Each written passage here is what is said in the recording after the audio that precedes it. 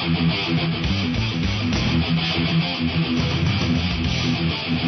is Free Talk Live. It's your show, and you can take control of the airwaves toll-free at 800-259-9231. That's the packet8.net toll-free line for you, 1-800-259-9231. Ian here with you. And Mark. You can join us on our website at freetalklive.com. The Free Talk Live bulletin board system fast approaching 180,000 posts.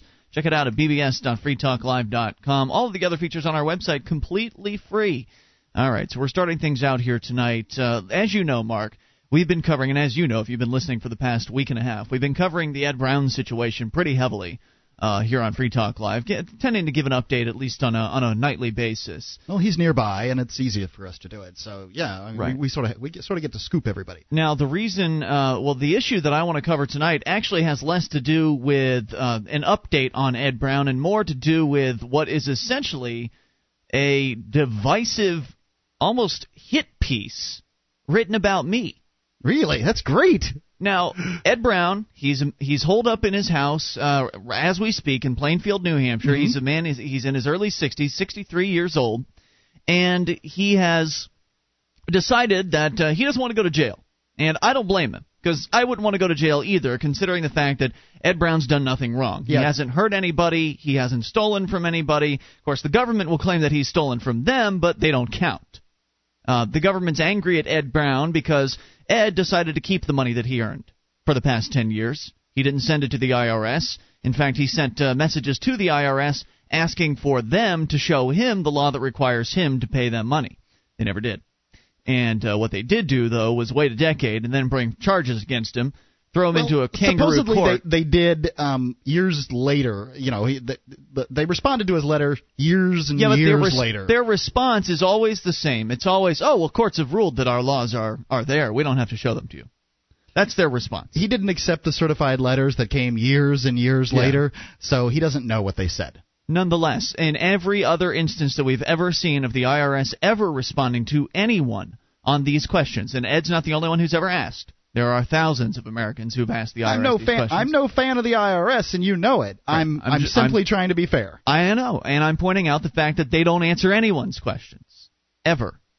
And so then they brought him up on charges, threw him into a kangaroo court. He wasn't allowed to present the defense that he wanted to present, and so he decided, screw this court. He left, stayed home. The jury found him guilty. Now the U.S. Marshals are out to get him, and the U.S. Marshals are claiming that they aren't going to do anything brash. They don't want any bloodshed, but eventually Ed Brown is going to – it sounds like he's going to push it to the point where if they want to bring him to jail, then there may be some bloodshed because he doesn't want to go. Right. And he's willing to fight off anybody that comes to try and take him away.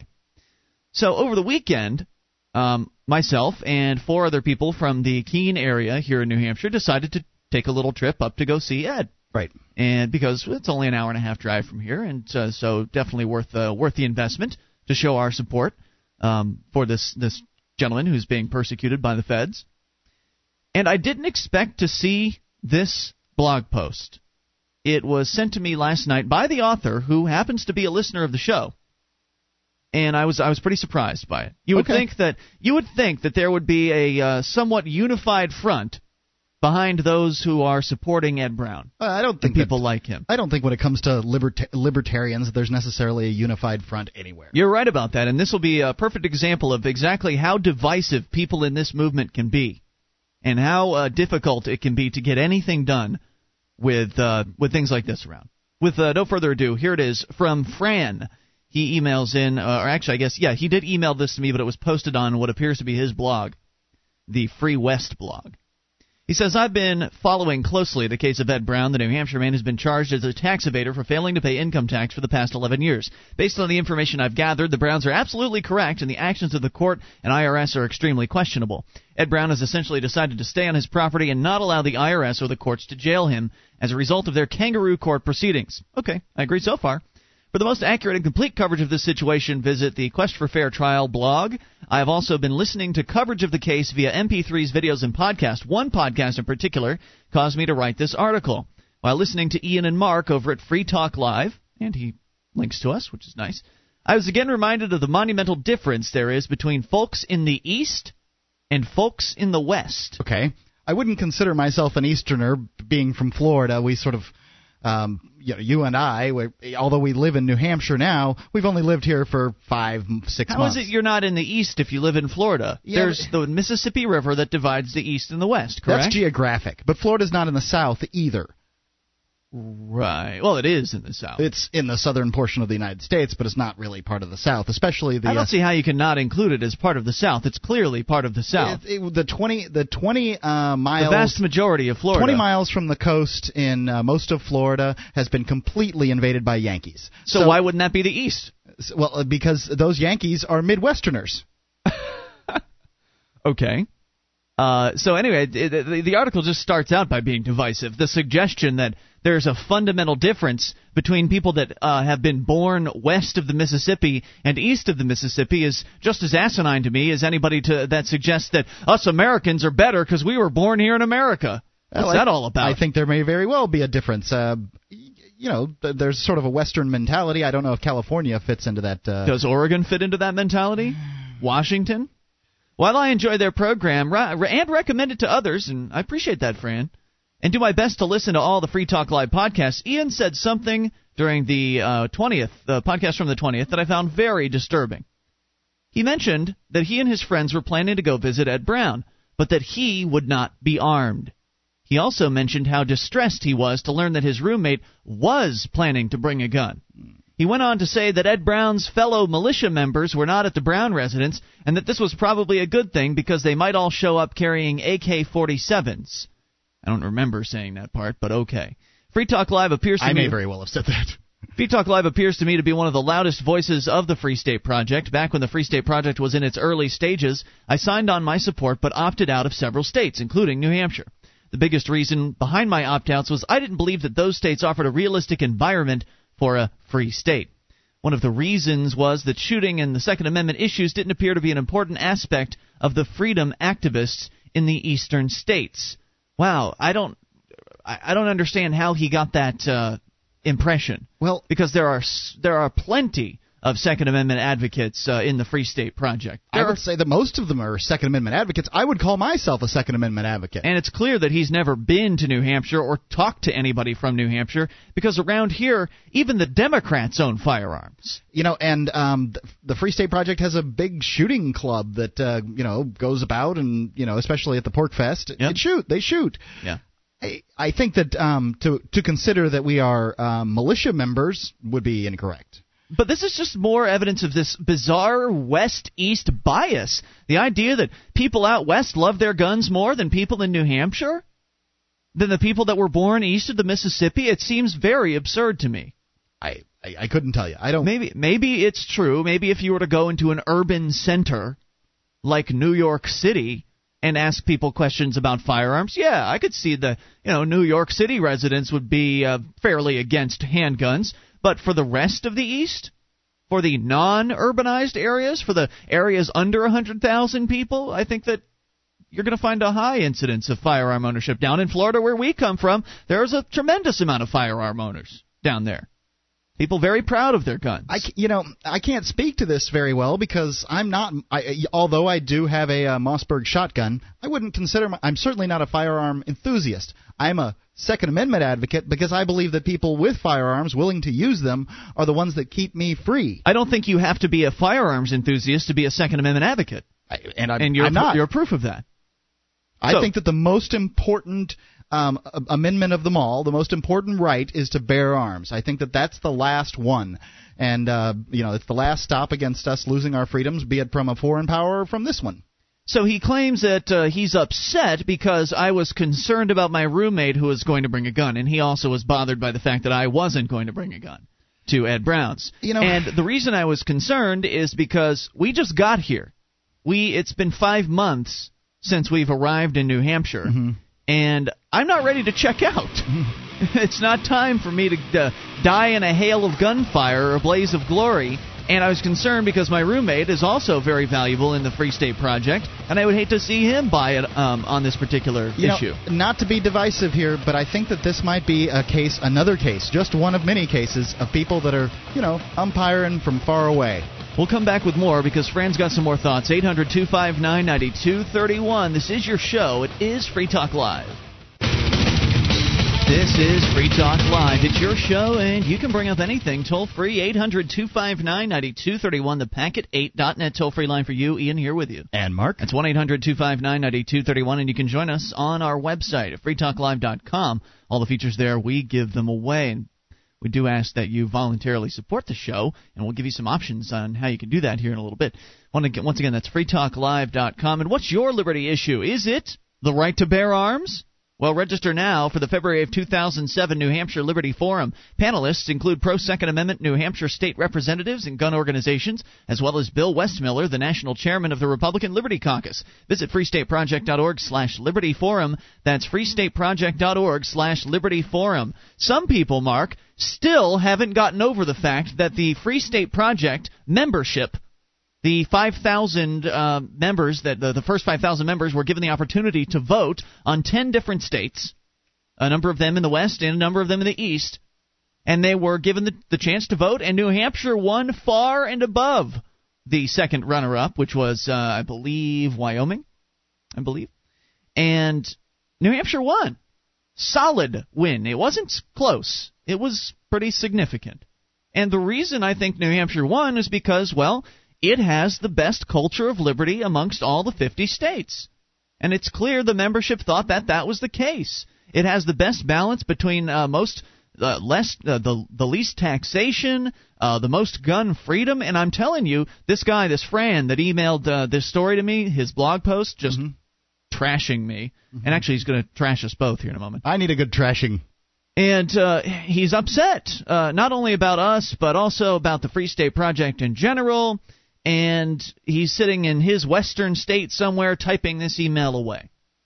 And so to continue his thoughts here, he says, one of the reasons that was that shooting and the Second Amendment issues didn't appear to be an important aspect of the freedom activists in the eastern states. I'm sure that it's so unimportant. That's why they're having an entire Second Amendment session at the upcoming Liberty Forum in late February. Obviously unimportant to the freedom activists in the Free State. That's why the vice president of the Free State Project, Evan Knappen, happens to be a major firearms proponent. That's why. That's just an absurd claim. It's just the height of absurdity, and it tells me that Fran hasn't paid very much attention at all to the Free State Project or its membership. Well, maybe he hasn't been in the East very much, or maybe his ventures into the east of the Mississippi, United States east of the Mississippi, have been urban areas where there have been gun restrictions, or he just hasn't gotten that idea. Now, I've seen people here in Keene, New Hampshire, with guns on their hip. Didn't see that done in Florida. No, I never saw that. Walking around in daylight and stuff. And the fact is, New Hampshire is one of the states with the very least restrictive gun laws. That's one of the reasons why it was a winner. That's one of the reasons why people chose New Hampshire. I don't really understand. I'm not coming from the same point of view that Fran is. I'm not a big shooter. I'm not a big gun. I don't have a lot of guns. It's just not my thing. I've got 2 now. Yeah, you've got 2. But I'm not a big shooter either. You just don't like to clean them. Well, no, the one I've got, I don't have to clean, so I'm going to enjoy shooting that. And you don't like to even go outside much, so, I mean, you'd have to go outside to shoot.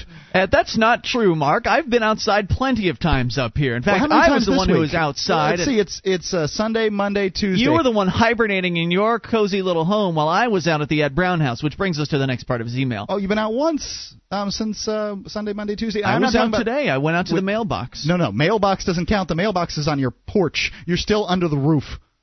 Yeah, but... All right. But I've been down the street to the other mailbox. You don't know which mailbox I went to. Anyway, after thinking about the Browns, the Free State Project, and Free Talk Live's broadcast, I couldn't help but imagine how different it might be if the Free State Project had selected Wyoming or Montana. See, now, this is where I think it goes to. I think that it's sour grapes over where the Free State Project ended up, and I think that. But wait a minute, the sour grapes. I mean, there's a Free State West. After the vote, a bunch of the people that didn't want to go east of the Mississippi formed the Free State West. A bunch being Where's like 500. Their convention? No, I think it's less than that. It's not very many. It's just not that like many 100. Where's their convention, though? Where's their big hubbub? Where's the get-together? It's just how many people couldn't get over the fact that it was east of the Mississippi and where the prejudice lie. Mm-hmm.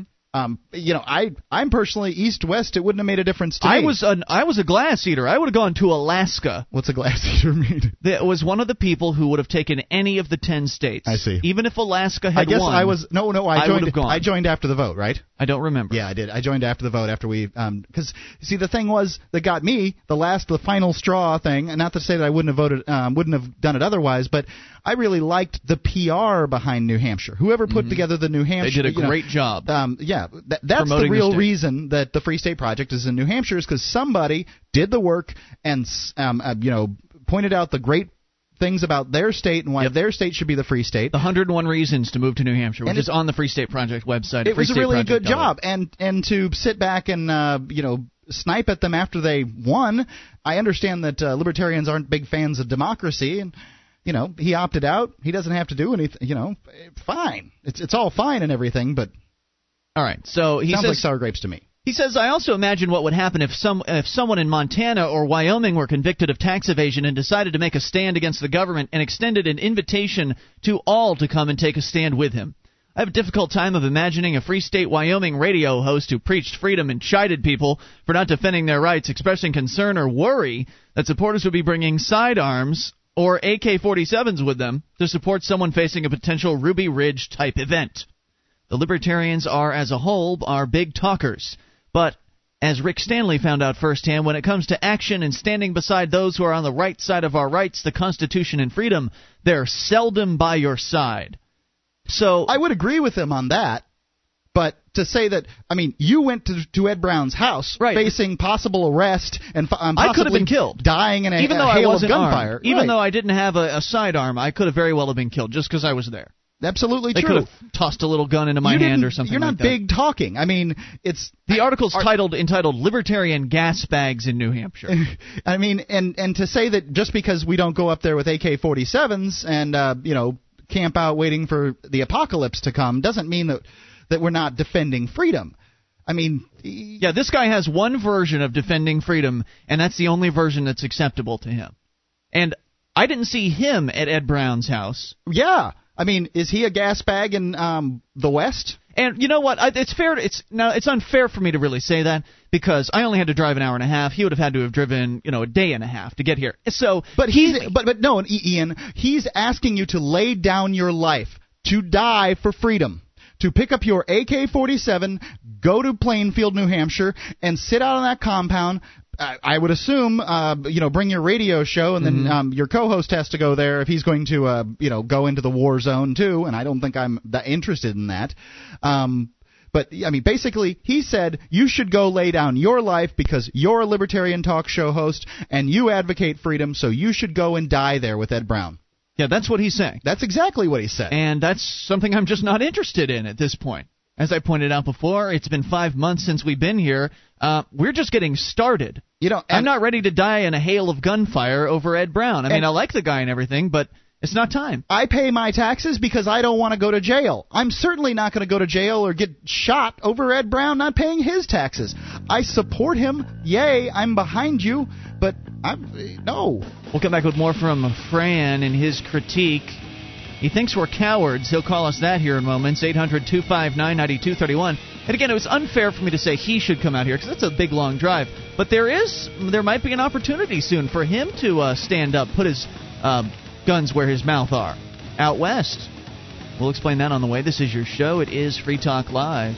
One of the bonuses you'll get as a Free Talk Live amplifier is access to our classic archives. For just $3 a month, you can become an amplifier, and you'll help us get on more radio stations and MP3 players. Get the details at amp.freetalklive.com. That's amp.freetalklive.com. This is Free Talk Live, your show. You take control of the airwaves toll-free, 800-259-9231.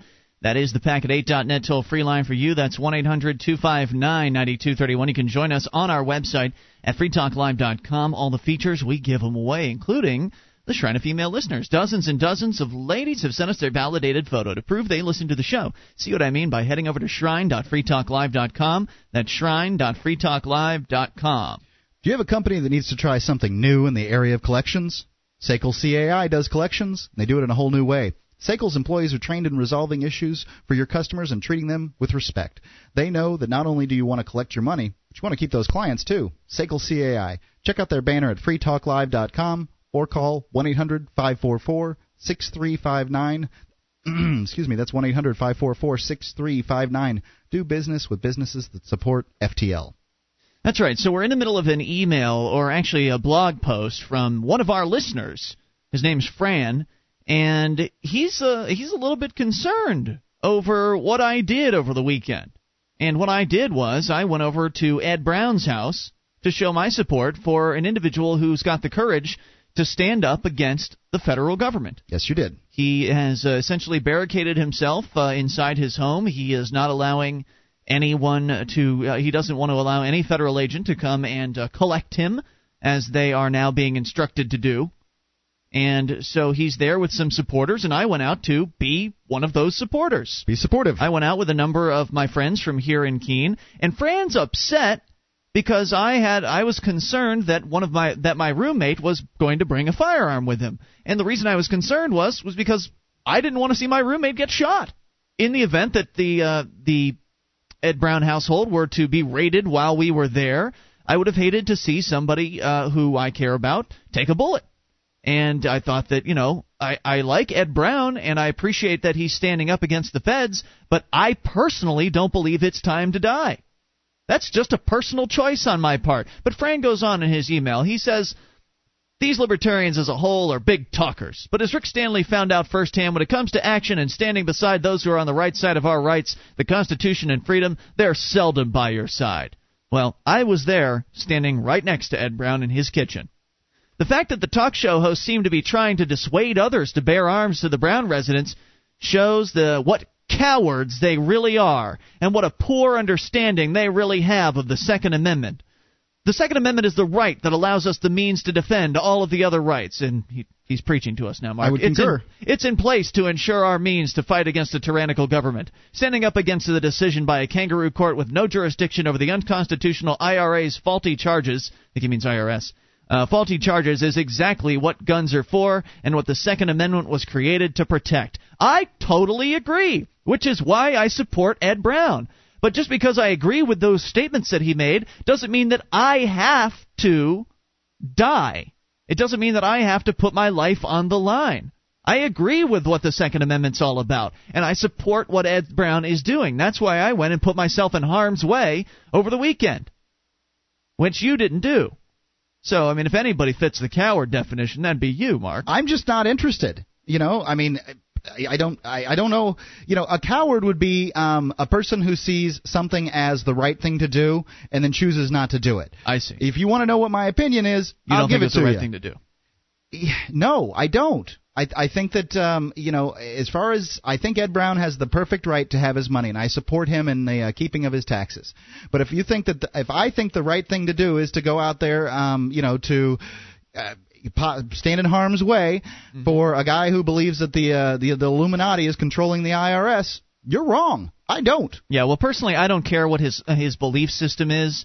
I support him based on just the facts of the tax issue. He doesn't want to pay taxes, and I support him on that. I don't care about the Illuminati beliefs. I'm with you. I'm not with him on those, but whatever. That's I support him for that too, but I'm not going out there to stand in harm's way. So anyway, we clearly, both of us, we're both here on a different position on this issue. Mm-hmm. I went out as usual and supported him, and you stayed home. But we both completely understand what the Second Amendment's all about. And we're both gun owners. It's just that the one thing we agree on is that it's not time to die over this. There's it's the Claire Wolfe quote, our country's at a funny stage, it's too late to do anything about it and too early to shoot the bastards. Yeah. I really do believe it's too early to shoot the bastards. And you're just not going to get anybody on your side. All you're going to do is look like those Michigan militia guys or look like the Ruby Ridge people to the rest of America. I think and to the rest of America, it doesn't mean anything. I think your point was right, and that is that it's easy for Fran to sit over west of the Mississippi and give us instructions as to how we should run our lives,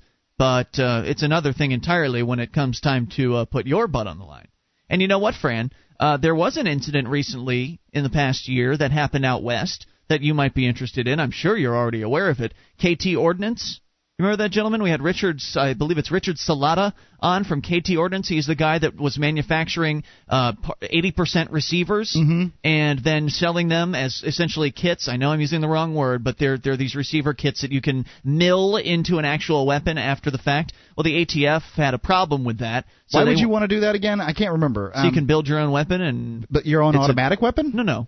Just I don't think they're automatic weapons. So it would be an unregistered firearm? Just an unregistered, completely off-the-books firearm. Gotcha. So, which I support as well.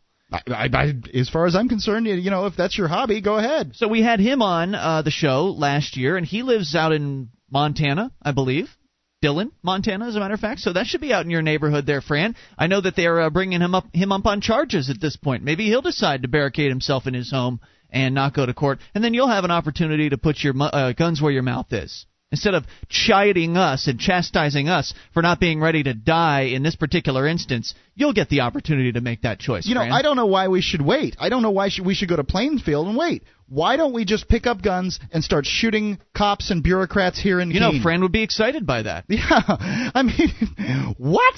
No, nobody understands this. It's pointless. When New Hampshire, back to Fran's blog post, he says, when New Hampshire adopted General John Stark's quote, "Live free or die" as their state motto, did they expect someone to actually stand up to the tyrants? I may never know how conditions might be different if the Browns lived in Wyoming or Montana, or if the FSP had chosen one of those states as the free state, but I'd like to believe that most of the supporters would be skilled riflemen with battle rifles, sidearms, and a willingness to stand side by side with their fellow statesmen against unfair treatment by the government. Okay, no, that doesn't make any sense either. At 5,000, the Free State Project membership voted for a state. The vast majority of people that were in the Free State Project, I think the number dropped by 400. 400 people had opted out of New Hampshire? I don't recall. I think you might be right on that. It's something above 10% and something below 20% of people opted out of New Hampshire. Some of them, I believe, signed up afterwards anyway, so that number dwindled a little bit. But basically, the Free State Project membership, at being at, 7,500 now or thereabouts, would have been more than half involved with people that were already Free State Project members before the ones that are now. You're talking about the same people. Right. Fran. They picked New Hampshire. It's the same people. It wouldn't be riflemen because it was Wyoming. It would be the same people it is because the same people opted in for New Hampshire. Yep. So there you go. There's Fran's blog post. Critical, divisive, and useless. All communications like this is serve to divide the pro-liberty movement over just the silliest emotional thing. The suggestion that the people in the Free State Project don't care about firearms, which is total BS. From the Free State Project members I've met, they all have a passion. Most of them have a passion for the Second Amendment, if not firearms themselves. No, the whole blog post is framed around this one thought. I want to see a bloodbath in Plainfield, New Hampshire, and I want it to be far enough from me that I can cheer for the side that I want to cheer for, and I can, see. I can see this. All he wants to see is this bloodbath. He wants to see this, the beginning of the new revolution, as far as he's concerned. I don't think he'll be right. I think all you're going to see is a bunch of libertarians get shot. It's not going to be. It's not going to be the shot. I'm not ready for that. I'm not ready for that at all. And in fact, the one thing that I didn't mention on the air, because I'm not, I didn't think of it, or I don't want to toot my own horn or whatever, but I did have something at the Ed Brown household that no one else did. I was armed with a video camera. So if something were to have happened while I was present on the property, I would have been the only one there who could have documented it. But I guess that's not worth anything to you, huh, Fran? And you're the only one with a nationally syndicated radio show that can bring this message to 23 radio stations. That's another factor. If I die in the dirt over at Ed Brown's house, then that's all gone. It really is. More on the way. This is your show. It is Free Talk Live.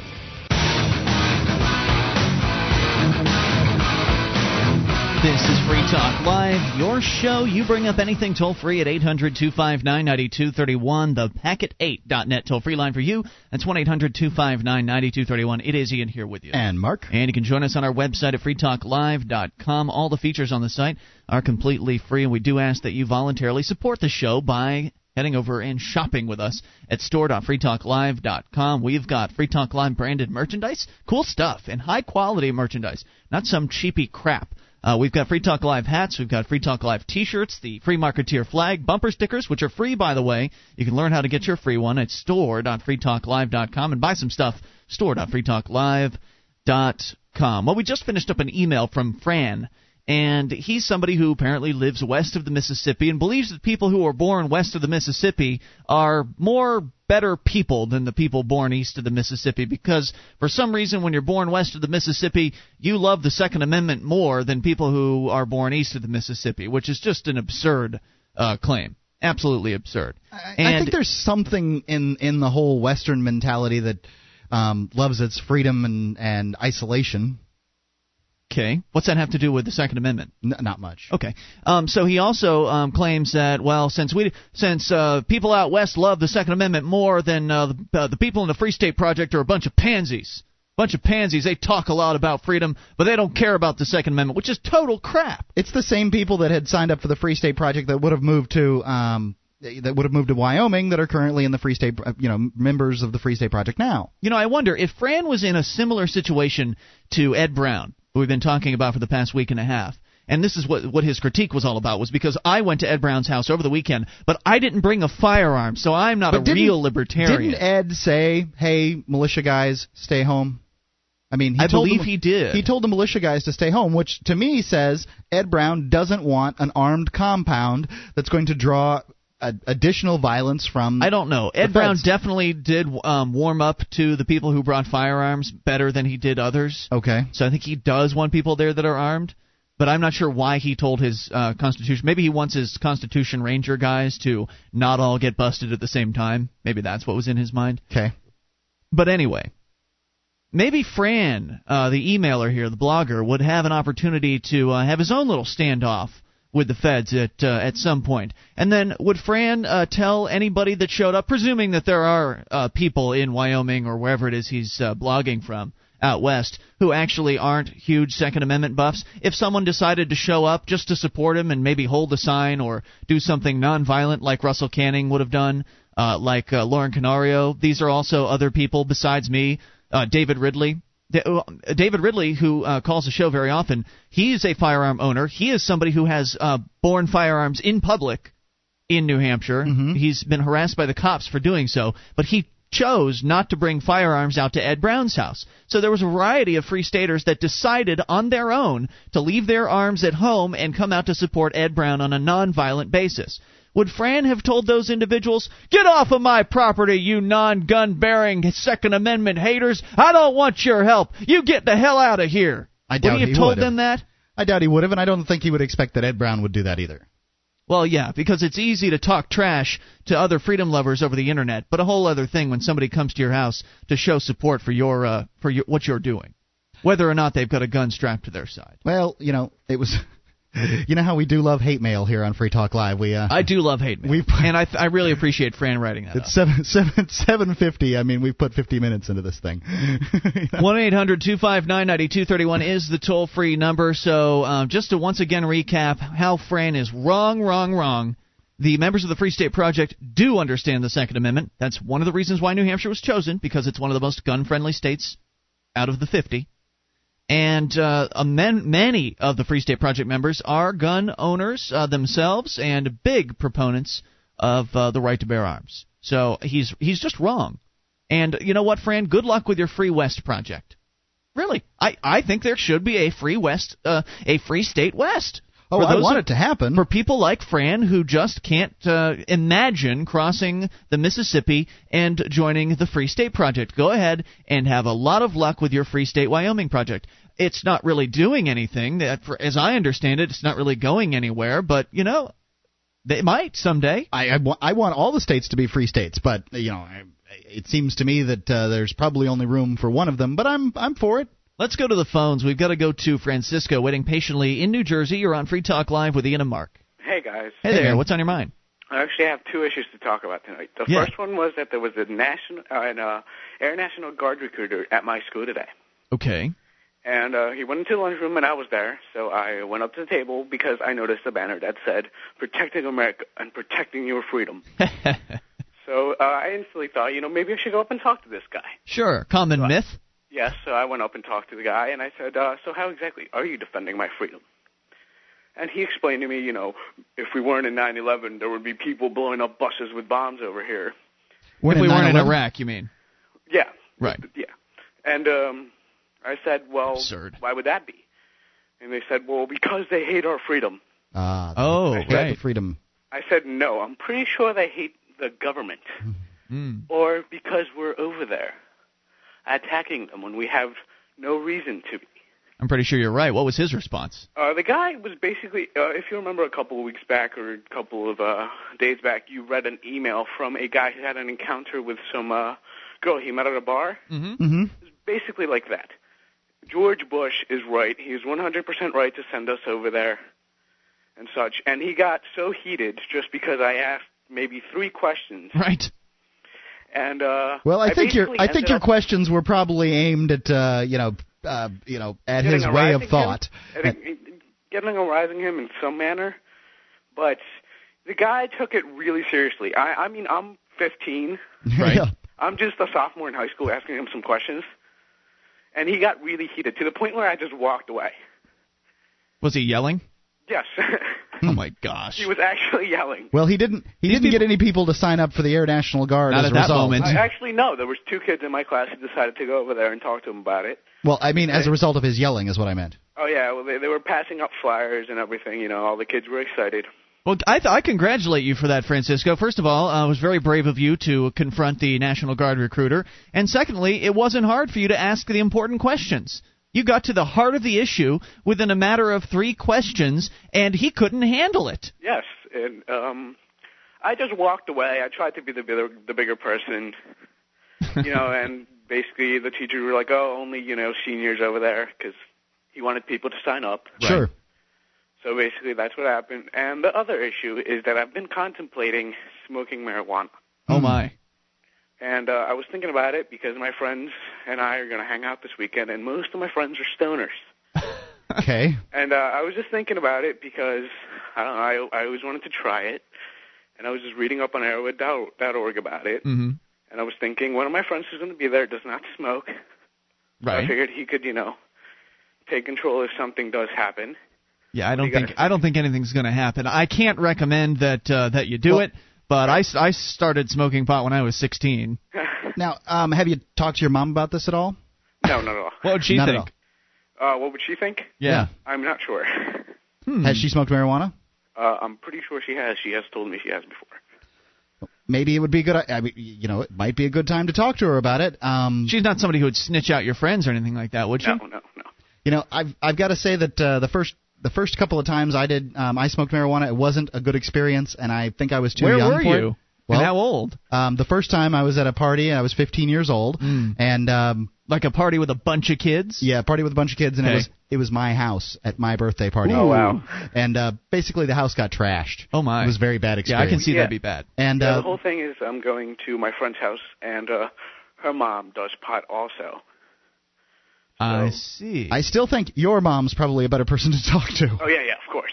But the most important thing is that you're well researched on it and you know what you're doing. Yeah. If you're going to be at a friend's house and you're going to be there for the night and you're going to be, safe and not paranoid, because that's a major issue. I remember the first time. Yeah, I was just reading up on Arrowhead.org about and all the effects and everything. Well, yeah, I remember the first time I smoked marijuana, I was so paranoid about what might happen. Like, well, what happens if the cops come by? We've got to have an escape plan, and all kinds of crazy things going through my head. And it was fine. It was a lot of fun, and it's as you know, it's not going to kill you. The paranoia was fun? You can't overdose, and it's not going to kill you, so, good luck. Those things are true, but, no, it was fun once we actually got to it. I was his age when I smoked the first time, and I think I was too young.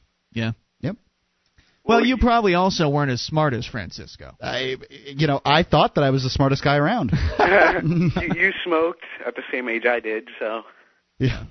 So the evidence. Look how he turned out, Francisco. The evidence is it's not smart. Let us know what you decide, and thanks for the call. We appreciate it. 800-259-9231. Hour number 2 is on the way, and you can take control of the airwaves like David in Texas. Also, coming up, since we were talking about the West, a story out of North Dakota. It is illegal in North Dakota to shack up. We'll give you the details on the way. This is your show. It is Free Talk Live. plus the roads coming up. With your help, we can spread the message of liberty around the world. Consider becoming a Free Talk Live amplifier for just $3 a month now at amp.freetalklive.com. If you can't afford it, keep enjoying us for free. If you can spare the $3, visit amp.freetalklive.com.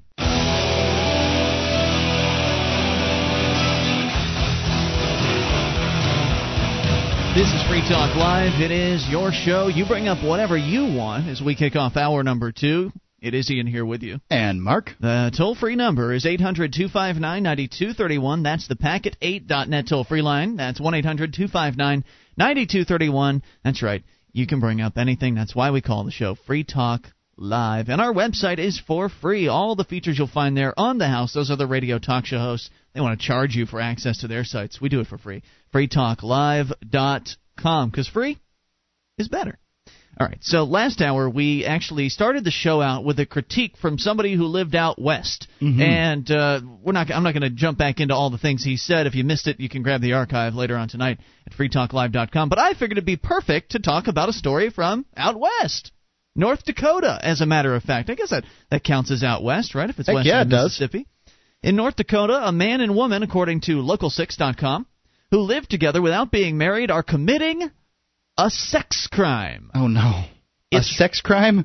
It's right there in the law. We're going to put anklets on them and everything? Alongside the prohibitions against adultery, incest, and indecent exposure. Tracy Potter, a freshman Democrat from Bismarck, is asking the state legislature to end North Dakota's status as one of 7 states that have anti-cohabitation laws on the books. Me too. I'm with them. With Stacy, whoever, male or female, I'm not sure. Tracy Potter. Tracy. It has...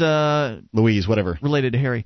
It has rejected 3 such attempts since 1990. Mark Twain expressed a simple view of people's personal relationships with government that I think government should adopt. That is, I don't care what you do so long as you don't scare the horses, said Potter Wednesday during a North Dakota during a North Dakota Senate Judiciary Committee hearing on this repeal on his Mark repeal Twain is one witty mofo. In North Dakota, census data indicate at least 23,000 of the state's 642,000 residents are living together as opposite-sex partners, which means they're all in violation. The state has prohibited opposite-sex couples from living openly and notoriously as if they were married since North Dakota became a state in 1889. Florida, Michigan, Mississippi, North Carolina, Virginia, and West Virginia all have similar laws. Attorneys say North Dakota's law has never been vigorously enforced. There's only one North Dakota Supreme Court decision on the subject, a 1938 case in which the justices upheld the cohabitation convictions of a man and a woman who had been living together in the back of their secondhand store. If we mean to enforce this law, we'll need a $10 billion prison, said Potter. We really don't want to enforce the law, and if we don't mean to enforce it, then it's an insult to law enforcement to keep it on the books. I concur. But state lawmakers did endorse a law 6 years ago allowing landlords to refuse to rent to opposite-sex couples who were not married. I'm with that, too. Well, that's fine, but I don't think you need a law for that. But I guess in this age of anti-discrimination laws, you have to. Sometimes you have to have laws to protect people's rights. And as far as I'm concerned, it's my right. If I own a house and I'm going to rent it out to people, it's my right to rent it out to, whoever you want. To married couples or people or non-married couples. I could choose that I don't like marriage and I don't want people that are married and living in my house. Or you should be able to choose to just rent to a gay couple if you wanted to. Absolutely. Whatever you wanted to do, or a man and his dog. Whatever you want should be what goes as the landlord.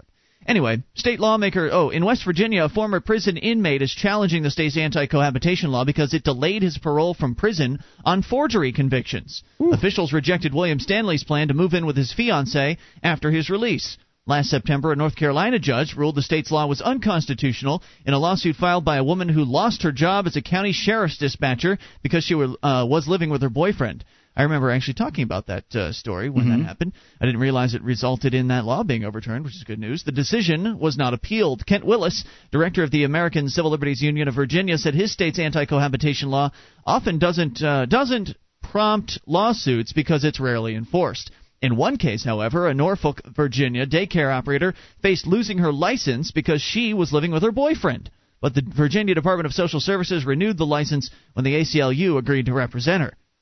According to Willis, the ACLU guy, it may have a more significant impact than we know. I can't tell you about how many times the law is invoked and used, but that individuals don't challenge the application of it. Tom Freer, a spokesman for the North Dakota Family Alliance, said repealing North Dakota's anti-cohabitation law, I can't believe they found someone to speak in favor of this. Repealing... There's always somebody. The North Dakota Family Alliance said repealing their anti-cohabitation law would signal that the state doesn't value marriage and the societal benefits it brings. How can the state have values in the first place? It's a non-existent entity. The state is just a group of individuals masquerading as though there is a state. You know, and as far as I'm concerned, the state shouldn't be involved in the marriage business anyway. So, you know, to me, it's just illegitimate. They shouldn't be involved. They shouldn't be giving out marriage license. Who are they? Marriage is between a man and a woman and God. How did they get involved? How dare they demand that you ask permission to spend the rest of your life with somebody? That you have to bow down before the state and get a piece of paper from them before you can spend the rest of your life with someone. Yep, it's ridiculous. That's all that marriage licenses are. But here's what else Freer had to say, the supporter of the law. If we look at the research, social science evidence suggests that living together is not a good way to prepare for marriage or to avoid divorce. Well, wait a minute. What if I don't plan on getting married, bud? Well, you're still going to prevent me from living together?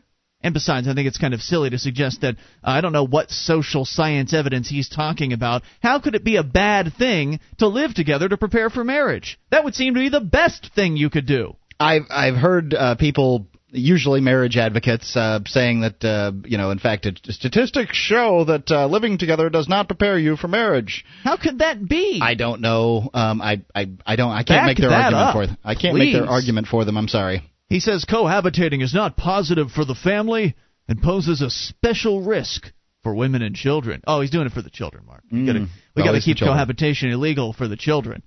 What?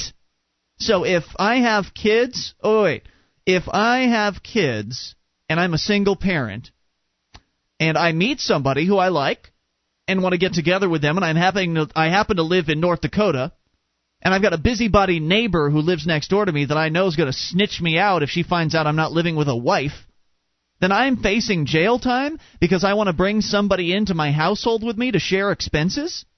Because that's bad for my children? How is it bad? What's the risk there? Exactly. I mean, he just totally doesn't go into any detail on his claim. No, he's just demagoguing. 1-800-259-9231. I'd love to hear from you if you are like Tom Freer from the North Dakota Family Alliance and you support anti-cohabitation laws, which are on the books in 7 of the 50 states. Oh, I think we have lots of listeners that would support marriage, as do I. I think it's good institution. This isn't about marriage. No, it's about laws. Right. This is about a stupid law telling you can't live with somebody else. Now, I wonder how the law is written. Does the law specifically prevent males from living with females in that heterosexual relationships are prevented by the law? It's a gay bias law. Right, but homosexual relationships are A-okay? I'm sure if they've got a law on the books that says you can't live together and not be married, then there's probably a law against sodomy. Very well, which of course doesn't really address female homosexuality. I guess it doesn't. No. 1-800-259-9231 is the toll-free number, the packet8.net toll-free line for you.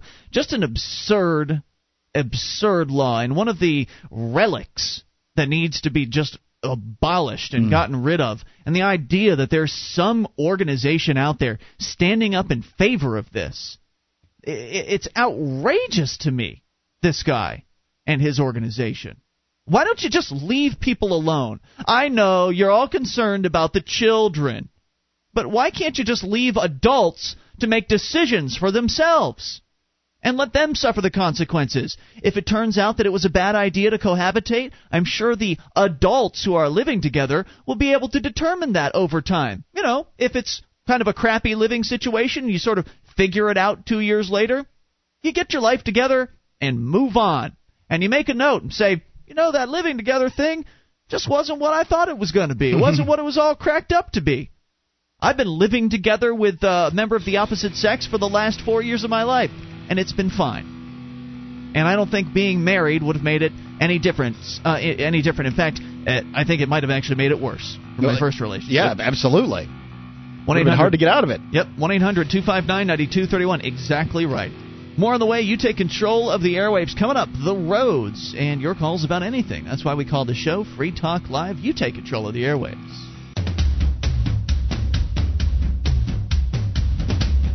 This is Free Talk Live. You take control of the airwaves. Bring up whatever you want. Toll-free number 800-259-9231 is the packet8.net toll-free line for you. That's 1-800-259-9231.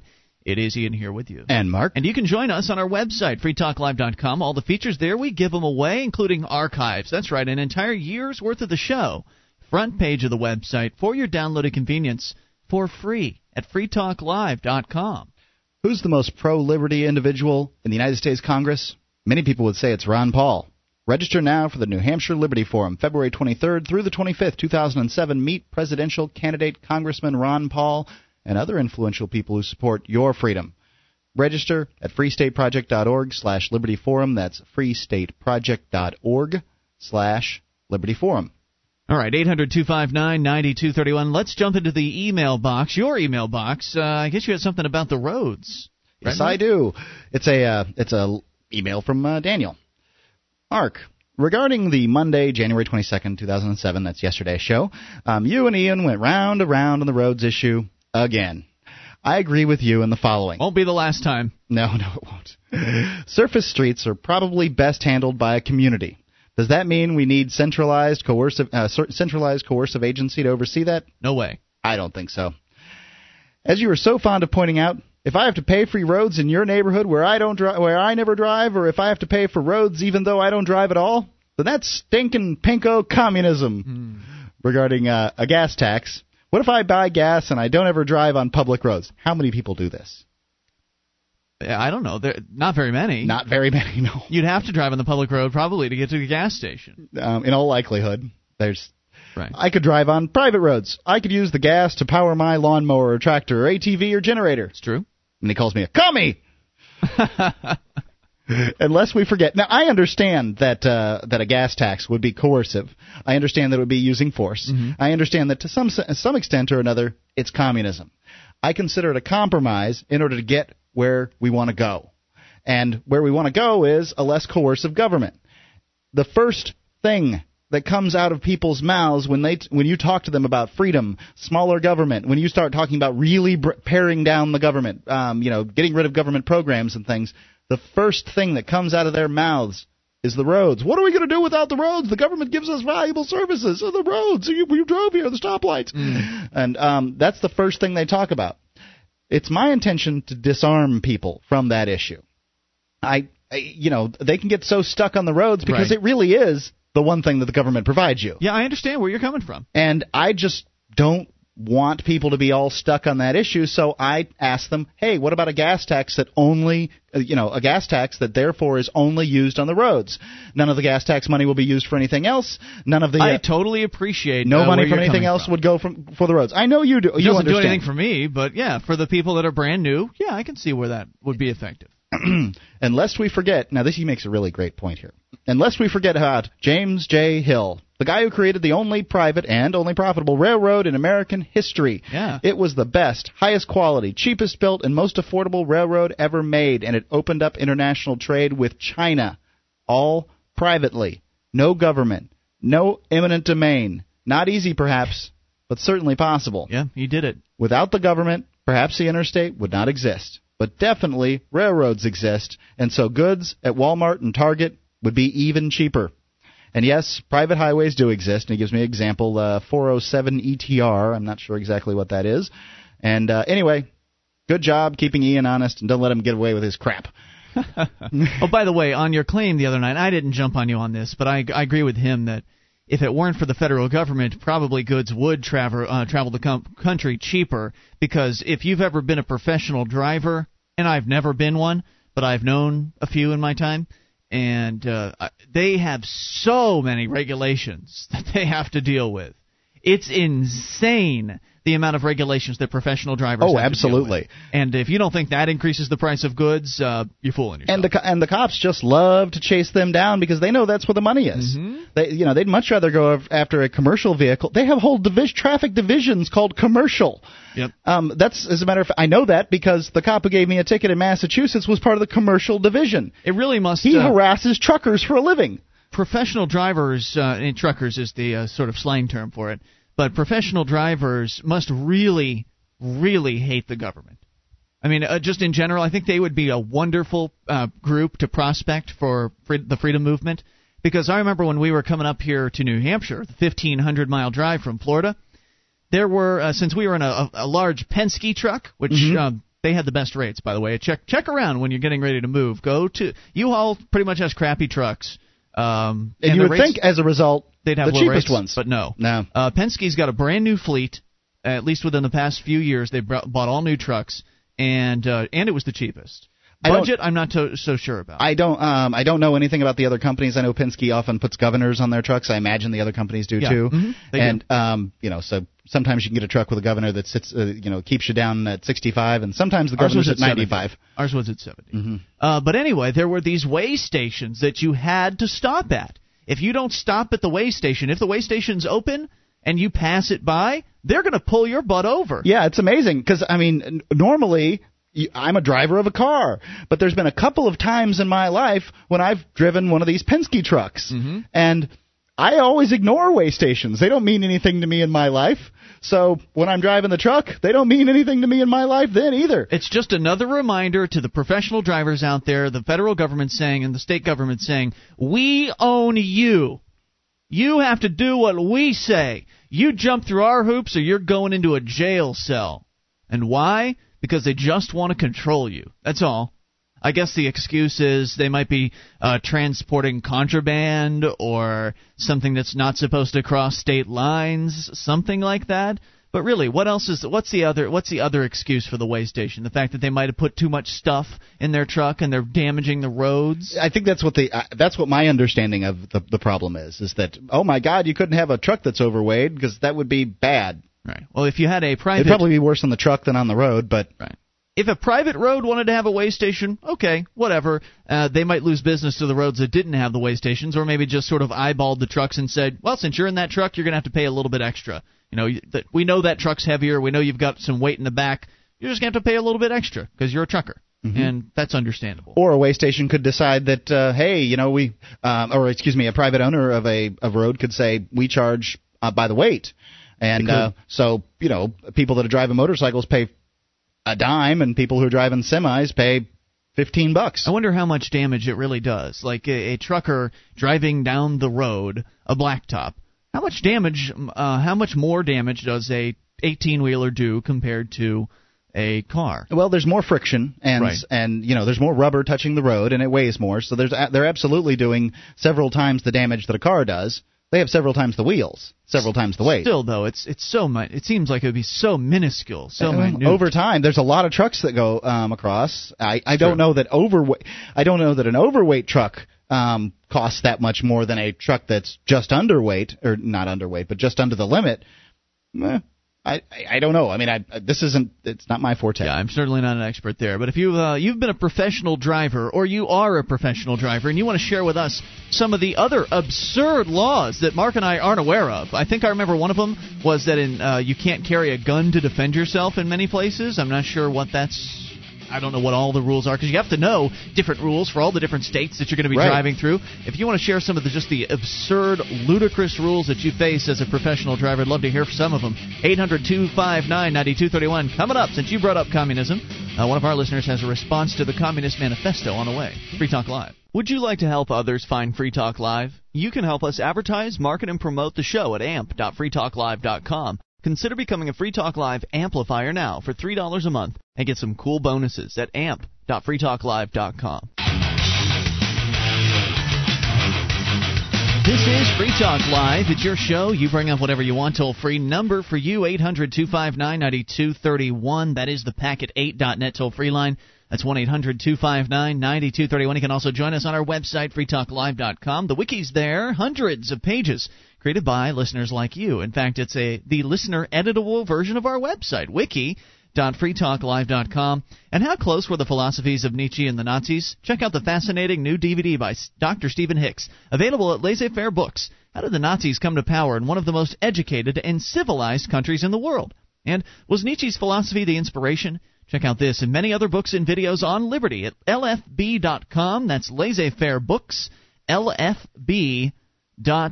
As we go to the phones, to the fun, let's talk to Andre in Nevada. You're on Free Talk Live with Ian and Mark. Hello, Andre. Andre in Nevada, going once. He's gone. All right, well, darn it. He had the truck driver laws that he wanted to talk about. Really? Well, he'll probably call back. Hope he calls back. All right, let's jump into the email box. This one from Brian. He says, guys, I was listening to your excellent distillation of the Communist Manifesto that aired recently on the show.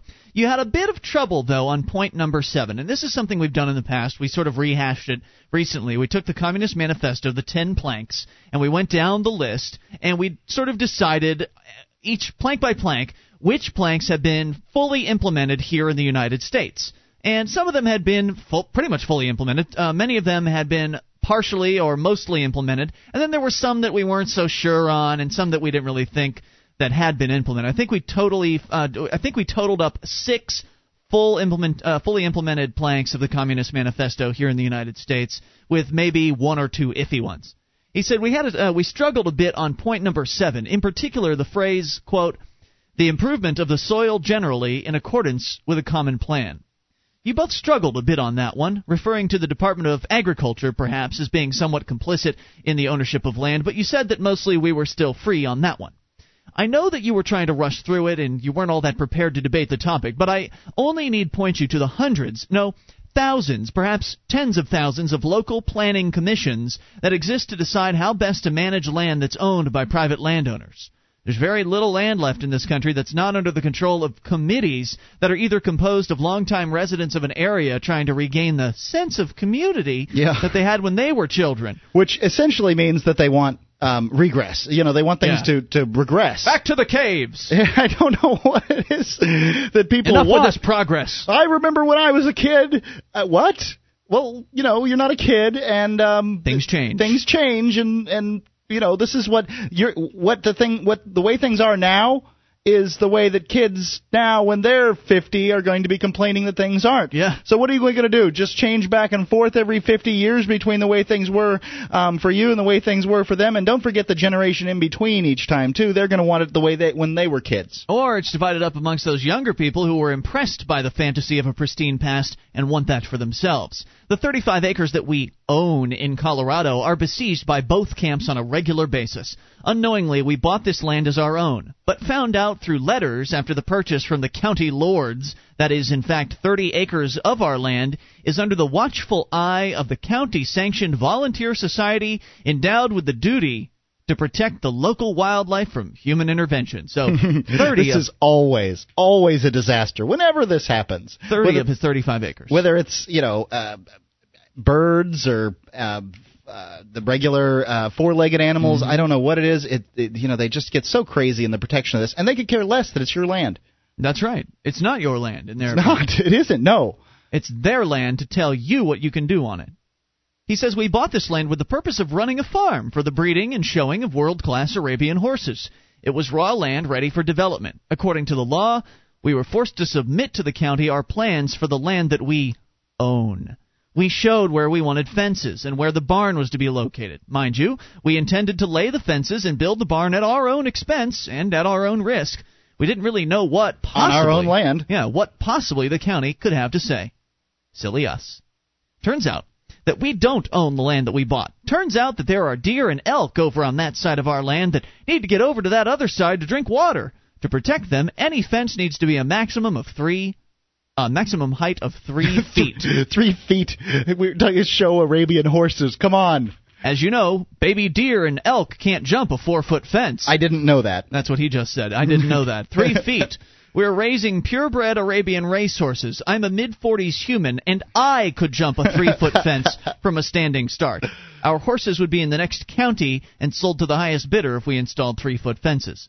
After 18 months of hearings and pleadings, they finally allowed us to build 4-foot fences. 4-foot fences. 18 months of hearings and pleadings. They were finally allowed to build 4-foot fences, but only if we said please. Any one of our horses can even jump a 4-foot fence, and many of them have, but at least it doesn't insult their intelligence, and as long as we keep plenty of hay inside the fences, they don't bother. Building the barn under these conditions is a whole other story. Wait a second. Now, when you're talking about show Arabian horses, my mom showed dogs, and it was very important to her to portion the feeding of these dogs because basically they had to be supermodels, skinny as heck, right. Hungry as they could possibly be at all times. Personally, I like my dogs a little on the fat side. Yes, I don't like to feel bone when I pet a dog. But my mom, every time she sees one of my animals, she's like, "Oh my God, it's fat." And she's disgusted by it.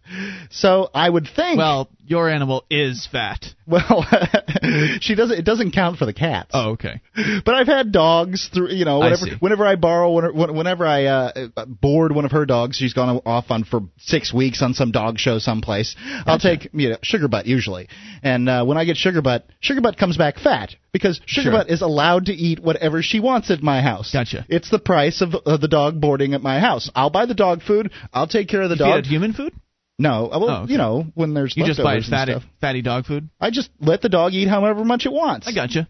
And so she comes back fat, and my wife has her family has a golden retriever, and she thinks it's disgusting how large that animal is. And Julian lived with me for a time, and his Doberman, fat by her standards. Okay. So I would think that these Arabian horses would have to be portioned how much hay they would be fed. Otherwise, you've got fat horses. Great point. I don't know how. I've never raised horses, so I can't comment. But he says that building the barn under these conditions is a whole other story that can wait for another installment. So there you have it. Plank number 7 of the Communist Manifesto is alive and well in the U.S. of A. From Brian. And I can't disagree with him. He's laid it out there. Well, government control of your land. Where is he, Colorado? He's in Colorado, yes. Here in New Hampshire, we have a friend, Jim Johnson, who's the husband of Lauren Canario. He's building a barn, and he's not getting any kind of government permission at all. That's true, and the government didn't like it very much. They don't like it much, but they're really not doing anything about it. They haven't shown up with guns. Well, thankfully, one of the selectmen is on his side in that area, but nonetheless, let's go to the phones, to the fun. Let's talk to Fred in Montana, listening on KGEZ. Hey, Fred. Hello, gentlemen. How are you doing? Good. What's on your mind? Number one, on the Communist Manifesto, I tell you, number one, the abolishment of private property rights. Well, that's being accomplished especially through real estate taxes. You no longer own your house. Nope. That's true. You no longer own your property. Nope. You rent it from the government. Of income tax. The abolishment of right of inheritance. The confiscation of property of all immigrants and rebels. Eminent domain. Isn't that confiscating your property? It is. Centralized the banks, the Federal Reserve, number 5. It's amazing. I mean, we've been through the list, Fred, and it's just amazing how every one of them's been adopted. Almost every single one. Some of them partially, some of them completely adopted, and the American people are totally oblivious to it. The next time you go to a meeting with a bunch of with people you don't know really, show them the Communist Manifesto, but block out the word Communist Manifesto. Most Americans would say, hey, this is great. Yeah. Most Americans would say, this is great. I think you're right about that. I don't know. The language of it sounds awfully communist, but I mean, if you could rewrite it. If you could rewrite it like the Living Bible, show it to them exactly the way it is. Just hide the words, the Communist Manifesto. Right, because if you accuse an American of being a communist or supporting communism, they'll say, what? They'll get outraged. I'm not a communist, but yeah, you are. If you support public schools, you are. Another thing, you're getting ready to go in advertisement. Another thing Karl Marx wanted was the abolishment of the family. That has been accomplished in this country. Fred, you're the man. We appreciate hearing from you, sir. Thank you. 800-259-9231. It's a fact. The Communist Manifesto is in effect in the United States of America, and American people are asleep at the wheel, as usual. It's Free Talk Live. This is Free Talk Live. It's your show, and you bring up whatever you want. Toll free at 800-259-9231. That's 1-800-259-9231. Ian here with you. And Mark. You can join us on our website at freetalklive.com. All the features there, we give them away, though we do ask that you voluntarily support the show by, for instance, becoming a Free Talk Live amplifier, like almost 320 of our listeners have done. And you can join them by going to amp.freetalklive.com to learn about the AMP program. It stands for Advertise, Market, and Promote. And the idea is simple. Considering that we give you everything on our website for free, we're just asking that you voluntarily support us for $3 a month. What you do is you get signed up, and then you don't even have to really think about it anymore. It just gets drafted from your PayPal account or from any major credit card, and it goes into our account, and then we turn it around into promoting the show. It doesn't go to paychecks. It doesn't go to strippers or cocaine. It goes into, and I don't use or experience either one of those, but it... No, I guess you haven't. No, I haven't. So anyway, you send the money in, and we turn it around into advertising for Free Talk Live. We purchase industry advertisements in Talkers Magazine. We purchase internet advertisements to get more listeners on board via the internet and get more people exposed to the message of freedom and liberty. So if that's important to you, find out about the program. It's amp.freetalklive.com. Let's go to a bad cop story, Mark. What do you have for us? Well, it's coming out of Seattle, out of the Seattle PI, I believe. Is that the name of a newspaper out there? Maybe. Yeah, it looks like it. It looks like a newspaper to me. Okay. The Seattle PI at seattlepi.com. Teen challenges system and wins.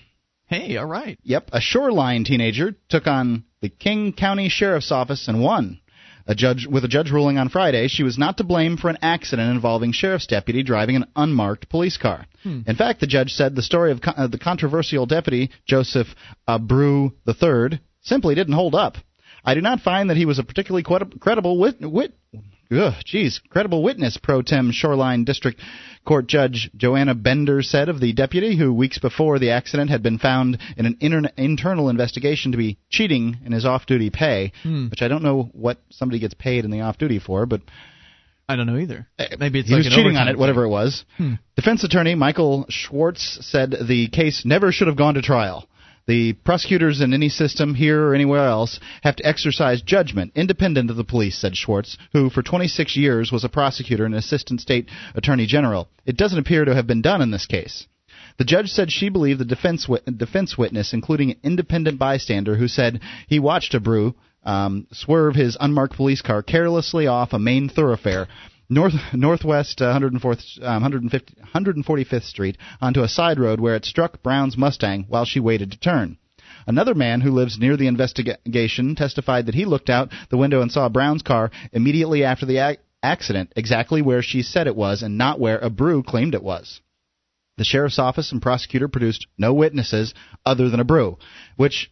Wait. You've got a cop swerving and weaving through traffic, and then he runs into a girl that was essentially parked. She was not parked, but she was waiting to turn. Correct. She was stopped. So basically something like this, then. I don't think that there's necessarily that. He could just not. He just hit somebody. It doesn't look good.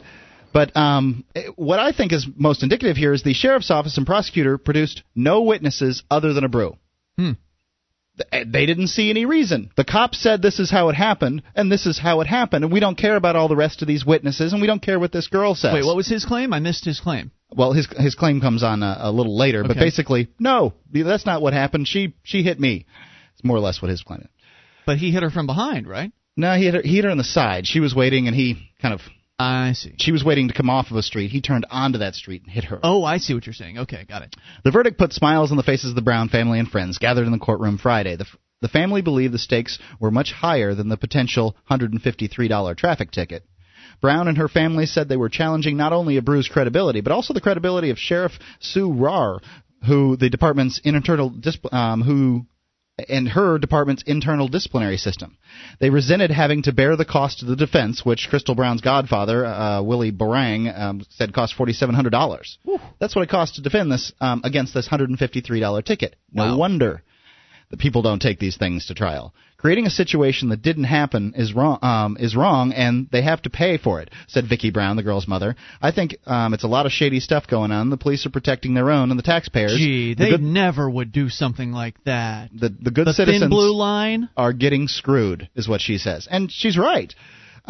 Typical. When you start hearing some of these quotes in this article, you'll just see it's true.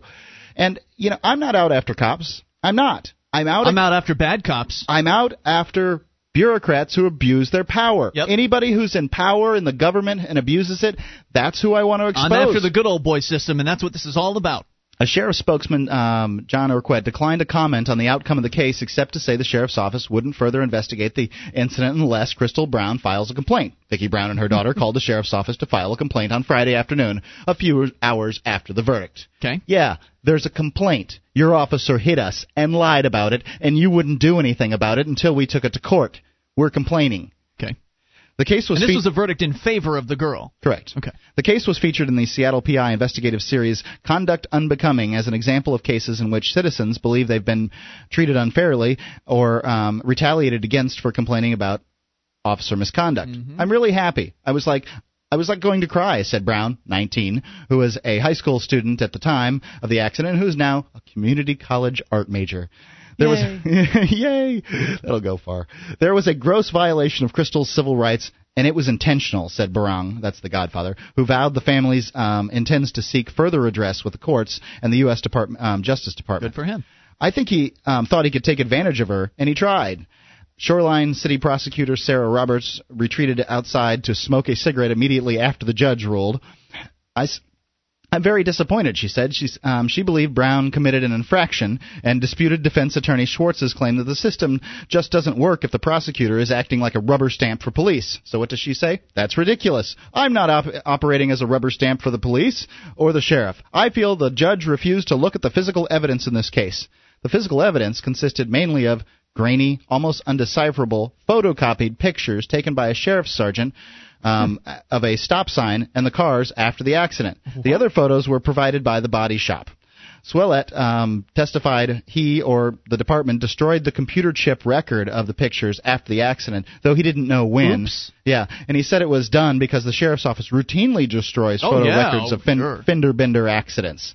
I can't imagine, if there's a dispute, why you would destroy the records, and that just shows that the kind of incompetence that's going on here, and the disregard they have for proving their point. They don't have to. Or a cover-up. We're in charge. We don't have to prove that we were right. Right. Swillette has an extensive disciplinary record, and since the accident has been demoted from sergeant to deputy because of an unrelated investigation. Now, this is the guy that was taking the pictures. This isn't the guy that hit her. This is another deputy. What happened to him? Who's that, Abreu? The guy that hit her.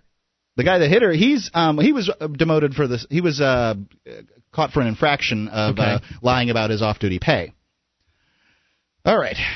He's testified that he worked with Abreu on and off for 20 years, though he said he didn't socialize outside of work. Yeah. Schwartz, that's the defense attorney, complained that the computer record... We weren't socializing outside of work. We were still on the clock when we went to that bar and had some drinks. They get off-duty pay, I guess. Yeah. Schwartz complained that the computer record was destroyed around the time he was requesting it as part of his evidence gathering. That's the defense attorney. Okay. This was at best sloppy and at worst questionable, the judge said. Destruction of the photo record, but she refused to dismiss the case on those grounds. She also refused to admit testimony about Abreu's and Swillette's disciplinary records. So she wouldn't let that be said inside the courtroom. That they were bad cops. But that they had disciplinary records. Right. Excuse me just a second. I'm having... There's no excuse for you. I'm having a computer problem here. 1-800-259-9231 is the toll-free number. If you can't pull it up, we can speculate. Neither Roberts nor the sheriff's office provided an estimate of the cost to taxpayers in pursuing the case, but Schwartz said they had to put thousands and thousands of dollars into this. Shoreline Major Bob Ransom said he couldn't comment on the city's handling of the case because he hadn't followed it. Not a concern to him. Money's no object anyway. He could really care less whether these people see justice, apparently. Sure, why should he? I thought this was over a long time ago, said Ransom, who recalled the case in the late 90s. The voters will forget about it. Yeah. Won't affect his career. In the late 90s, where Abreu was found to have entered the home of a city council candidate and confronted her without a warrant. Although the judge said she did not find Abreu credible, she added that didn't mean that he lied. So the judge wasn't willing to go out on a limb and say, this officer's clearly lying. I see. Just didn't find him credible. Gotcha. The prosecutor's case relied on some degree on a claim... She probably didn't want to be retaliated against. Probably true. Apparently this guy doesn't have any problem busting into city council candidates' houses. The prosecutor's case relied to some degree on a claim by two deputies, Swillette and Deputy Abner Thompson. This is a new name that's been introduced here. A 9-year veteran with a clean disciplinary record that after the accident saw the debris from Abreu's car on the thoroughfare. That would suggest the accident occurred there, as Abreu claimed. Both admitted on the stand, however, they did not pick up or examine the debris. Thompson believes Swillette had photographed the debris, but no photos were showing where it had produced. So, yeah, there might have been some debris in the middle of the road, but that doesn't mean it came from the accident, and it doesn't mean that it wasn't put there. by corrupt cops. Well, a brew. Yeah. Who's clearly, by the sounds of it, lying. Yeah, he seems to be the kind of cop that's willing to do what it takes to CYA. 800-259-9231. More bad cop stories. Also, the president giving a speech. We might decide to heckle him in hour 3. Our archives, website, and podcast will continue to stay free, but if you think other people deserve to hear this show, consider becoming a Free Talk Live amplifier for just $3 a month at amp.freetalklive.com. Help free some minds. Visit amp.freetalklive.com. This is Free Talk Live. We're launching into hour number 3, and you can take control of the airwaves toll-free. 800-259-9231, the packet8.net toll-free line for you. It is Ian here with you. And Mark. Once again, that number is 800-259-9231. You can join us on our website at freetalklive.com, where all the features you'll find are completely free. That is, again, freetalklive.com. Let's go straight to the phones, to the fun. Dave in New Hampshire, you're on Free Talk Live with Ian and Mark. Hey, Dave. Guys? Hey, what's on your mind? Well, just had a couple thoughts with regard to Ed Brown. Yeah. As everyone probably already knows, the guy who's holed up in Plainfield, New Hampshire, refusing to pay the income tax. Mm-hmm. I just wanted to urge all the listeners who can do it, if you can get there, don't be afraid to go to Plainfield. You may not be able to go on Ed's property or stay in his house or anything like that, but you can go. You can serve a heck of a purpose just by being in the area. Well, now, wait a minute. Why wouldn't you be able to go on Ed's property? I mean, he's been pretty much letting everybody on, as I understood it. Well, it depends. I mean, some people can go in deeper than others. You know, a lot of folks have been able to walk into the property. He's not letting everybody in the house. Right, and I think that depends on who knows who. Like, if you know somebody on the inside, then that'll make it easier for you to get in. For instance, you were there when we arrived, and I think you being there helped us get on the inside. But I guess maybe he's getting a little bit more choosy about who he allows in. Right, and that's a good thing. That's the kind of problem we want to have. Sure. It's because there's more people coming in, more people coming from out of state. I don't blame him. I mean, you don't know who the feds are. They could be sending in undercover agents. Right. Exactly. But there's a Super 8 motel 11 miles away that's pretty inexpensive, and it's not a big problem to just get a place to stay and then come out there during the day at least. Mm-hmm. And there's always stuff going on. Well, now wasn't he still inviting people to come stay in the heated barn as well? Some people are and some people are not. It seems like that's not. I mean, I'm reluctant to speak for him and say, yeah, you can go stay in the barn. I don't know that everybody can stay in the barn. That may be an exaggeration. Well, I would say you'd probably want to run it by him. And isn't his phone number available online? It's what is it? Quest for a Fair Trial at blogspot.com or something like that. It may be, but it's ringing off the phone now, ringing off the hook now. It's not necessarily a good idea to give him a call.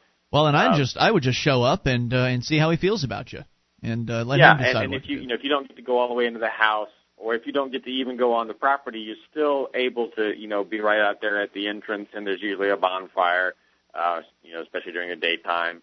Some people are going to be some people have slept over there at night, I believe, outside at the entrance. And this again, we're talking about Ed Brown. For those of you just tuning in, he's the man who is currently right now holed up in his property in Plainfield, New Hampshire, essentially waiting for the feds to attempt to raid his house. I mean, we're just waiting for the hat to drop at this point. When do you think it's going to happen, Dave? Any idea?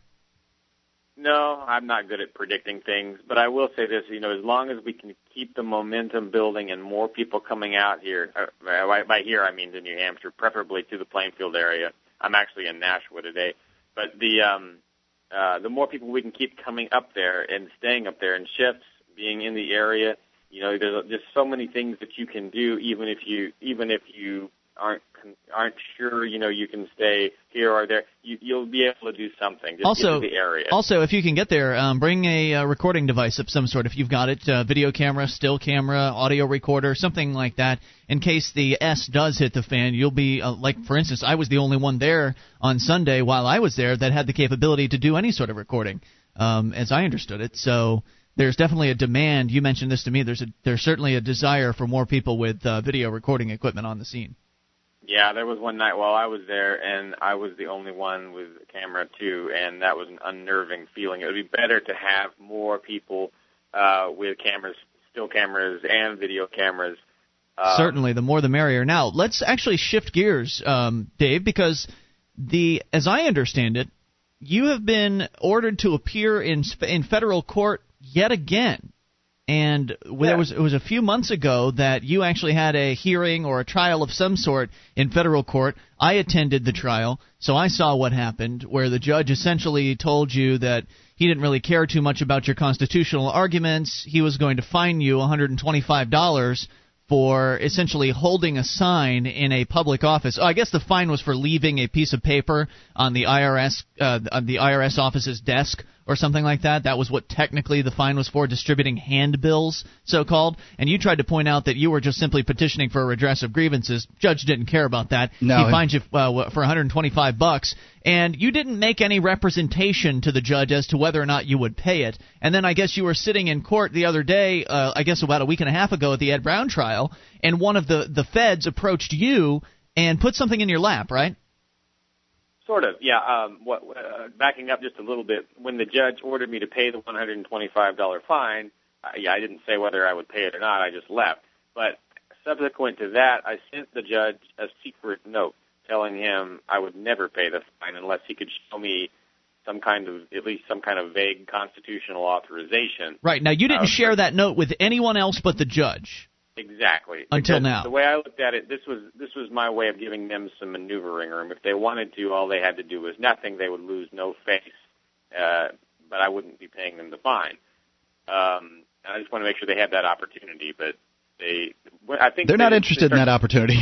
They started seeing me around court again. When the Ed Brown trial started. I think maybe there was some kind of edict that may have gone out. If you guys see that guy again or he makes more trouble, then you go after him. Because nothing happened until I showed up at court to support Ed Brown. It might just have been bureaucratic laziness. I mean, they might have already had essentially the orders to subpoena you, but they just hadn't gotten around to it yet, and then they just happened to see you and figured they'd take advantage.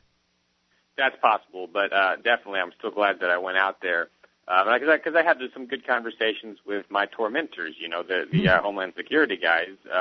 Every time they interact with me, I enjoy that because it's a chance to share liberty with them and to urge them to stop doing the wrong thing and start doing the right. Maybe they'll get a clue. But they've essentially ordered you back to court. Is it coming up in March, I believe? March 13th, I believe. Are you going?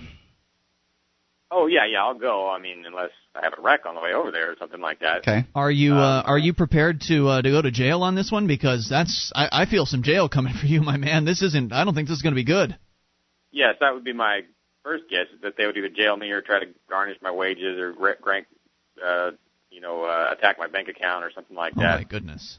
But when I told the judge, I will not ever pay this fine until you've shown me a constitutional authorization, then I had to mean it. Once I wrote that in the note, that's the end of the story. So I don't have any decisions to make now. It's easy. And the constitutional authorization you're looking for is for them to prove to you via some sort of reference to the Constitution that they can fine people for trying to present the IRS with an informational brochure, essentially, or what was essentially your thoughts written down on paper. Well, it wouldn't have to be that specific in the Constitution. If they can just find something in the Constitution that at least vaguely authorizes them to levy the fine. That's how I wrote it in the judge. If you can find something in the Constitution that at least vaguely authorizes you to levy this fine, if they can do that, I will probably pay it. I might want to think a while about what they've told me. Mm-hmm. If they just say, oh, blah, blah, blah, blah, blah, I'm not going to say, oh, okay, I'll pay. I'll probably have to think about it. But like I said, I'm willing to pay the fine if they can find something in the Constitution. It sounds like you're trying to give them as much maneuvering room as possible, and Sure. Yeah, like I said, I'm not a constitutional expert. They should know there should be something in there they can point to. If they took an oath to uphold the Constitution. Yeah, they should be the ones that know it. it. To find something. Yeah, great point. Unfortunately, I don't feel like this is going to work out too well. I suppose you're going to be looking for people to attend this particular hearing as well. Sure, but like I said, it's 2 months away, and the whole Ed Brown thing really takes precedence. So yeah, no doubt about it. Dave, anything else on your mind tonight? Nothing I can think of. Thanks for the call as always, sir. We appreciate hearing from you. 800-259-9231. Dave, another one of the individuals who has spent some time at the Ed Brown household, and one of those who showed up without a firearm, like me, because he just wanted to show support for Ed. He wanted to be there and be another warm body around to to back him up. Yeah, show up with a camera, not a firearm. You know what? That's what I did, and it was pretty valuable. I caught some pretty good footage while I was there. 800-259-9231, toll-free, packet8.net line. I think the president's giving a speech right about now, the State of the Union address. We do this about once a year. We'll usually put him on the air and sort of let him get a few statements out and jump down his throat, do a little heckling action. That's coming up. And we would do this if it was President Clinton, by the way. This isn't a partisan thing. I just don't like presidents. More on the way. It's Free Talk Live. This is Free Talk Live. It's your show. You bring up anything toll-free. 800-259-9231, the packet8.net toll-free line for you. That's 1-800-259-9231. You can join us on our website at freetalklive.com. All the features on the site there on the house, and that does include updates. You get signed up for the updates. We'll clue you in whenever there's something fresh to announce about the show. Updates.freetalklive.com. That's updates.freetalklive.com. And what's your Liberty issue? Is it the war on drugs? Well, register now for the February of 2007 New Hampshire Liberty Forum. Speakers including Jack Cole, Executive Director of Law Enforcement Against Prohibition, as well as Rob Compia, the Executive Director of the Marijuana Policy Project, as well as New Hampshire residents who are working to end the war on drugs. freestateproject.org/Liberty Forum for more information. And to get registered, that's freestateproject.org/Liberty Forum. Well, Mark, it is that time of year again. It is time for the State of the Union address. And this tends to be from time to time. There's no set schedule. It's just really whenever we feel like it. I think we tend to do it on the State of the Union address nights, but there's an occasion on Free Talk Live when we'll actually pay attention to what a politician is saying, just for the purposes of laughing at him.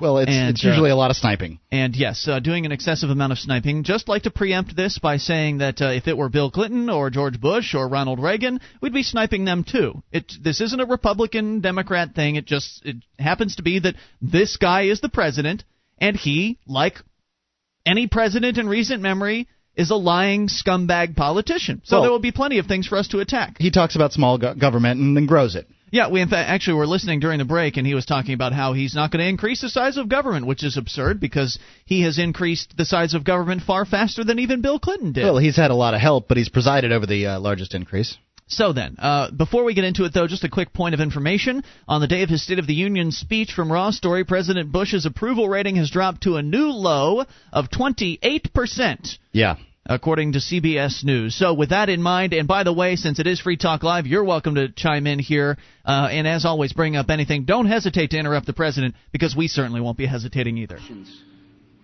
Huge tax increases, huge deficits, or huge and immediate cuts in benefits. Everyone in this chamber knows this to be true, yet somehow we have not found it in ourselves to act. So let us work together and do it now. With enough good sense and goodwill, you and I can fix Medicare and Medicaid and save Social Security. It's so cliche. It's just the same cliches over and over again. We could have we just tuned in there for the 10 seconds, and what did we hear? Oh, they're going to fix well, work together. We'll fix it. Fix Social Security. Fix Medicare. Isn't that what Bill Clinton said 8 years ago? Didn't these politicians put this crap into place in the first place? Why is it broken? I mean, are the major companies out there, do they have a bunch of broken products? No. It's because they can't do it. Nope. And all they do Government is they promise. Government is inefficient. Right. They promise and they promise and they promise. Like all of a sudden now, after decades of promising to fix these programs, now they're going to get fixed? Who believes this crap? It's like the guy who hits his girlfriend and then says, honey, I'm never going to do it again. Yeah. I'm never going to do it again, I promise. I love you, and baby. And then he hits her again the next week, and then it just keeps on going on, and she keeps on taking him back because she loves him. Yep. And the Americans, people love government. Apparently they do. Well, the people that vote for it. There are a bunch of people that don't like it, and they just don't know what else to do. Let's go back to the lies.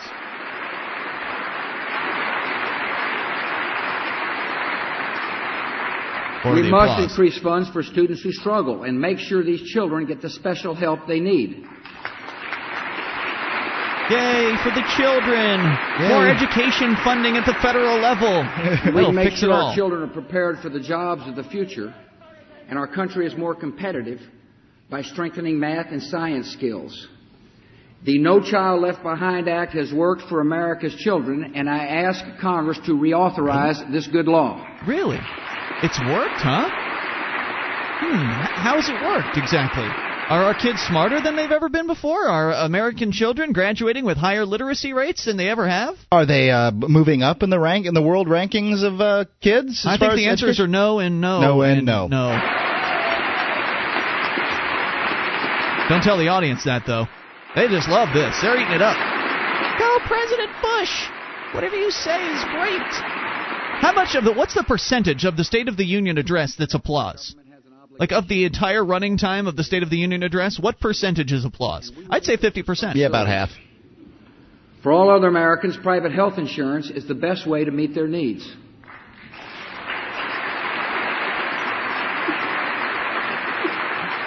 But many Americans cannot afford a health insurance policy. Oh, boy. And so tonight I propose 2 new initiatives to help more Americans afford their own insurance. First, I propose a standard tax deduction for health insurance that will be like the standard tax deduction for dependents. Families with health insurance will pay no income on payroll taxes on $15,000 of their income. Single Americans with health insurance will pay no income or payroll taxes on $7,500. Yes, that's the solution. Expand the tax law. Make more changes to the already confusing tax law. How about this for a radical proposal? Let's just get rid of the flipping income tax. Let Americans take home 100% of their paychecks. Let's get rid of the Social Security tax and the Medicare tax. Let Americans take home 100% of their paychecks and decide what to do with it. Because I was talking with my girlfriend the other day, and she told me that if she was just able to keep the income portion, the income tax portion that gets taken out, let alone the 15% Social Security and the Medicare, she'd have an extra $300 a month to take home. You can do a lot with that. Yes, you could. You could certainly buy some health insurance. This deduction would help put a basic private health insurance plan within their reach. Changing the tax code is a vital and necessary step to making health care affordable for more Americans. Yes, because we need government to make products more affordable for Americans via law. That's absurd. My second proposal is to help the states that are coming up with innovative ways to cover the uninsured.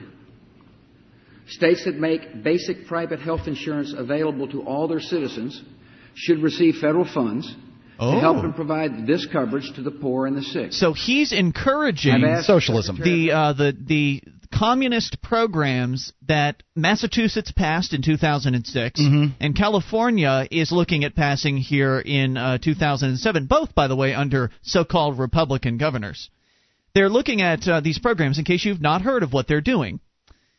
They are going to make it so every person in the state of Massachusetts has to, by law, have health insurance coverage.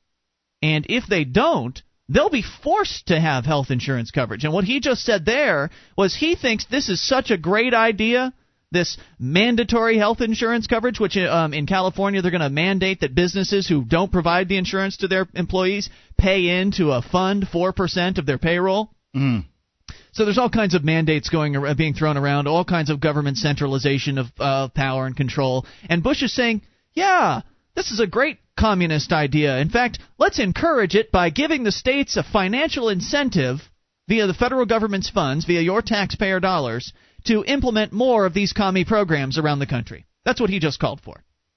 So you can expect more of that coming up here in 2007. 800-259-9231 will rejoin the lies, which are inevitable. The lies that are now in progress. Yes.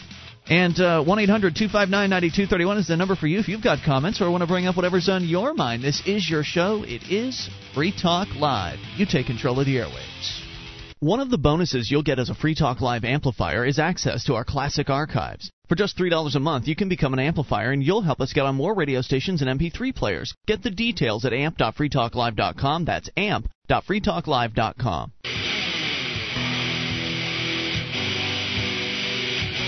This is Free Talk Live. It's your show. You bring in whatever you want. Toll-free number for you, 800-259-9231, the packet8.net toll-free line. It is Ian here with you. And Mark. 1-800-259-9231. You can join us on our website, freetalklive.com. Enjoy all the features there. Live streams included, a broadband version of the show and a dial-up version, both awaiting you at freetalklive.com for free.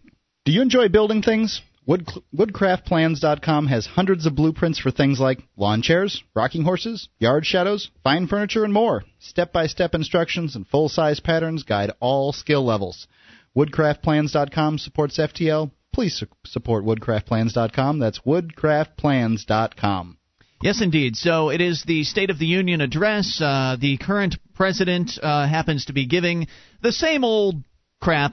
I mean, he's spewing the same old crap that every president has spewed. We tuned in last segment, and immediately he was talking about saving Medicare and saving Social Security, which is exactly what they say every single year.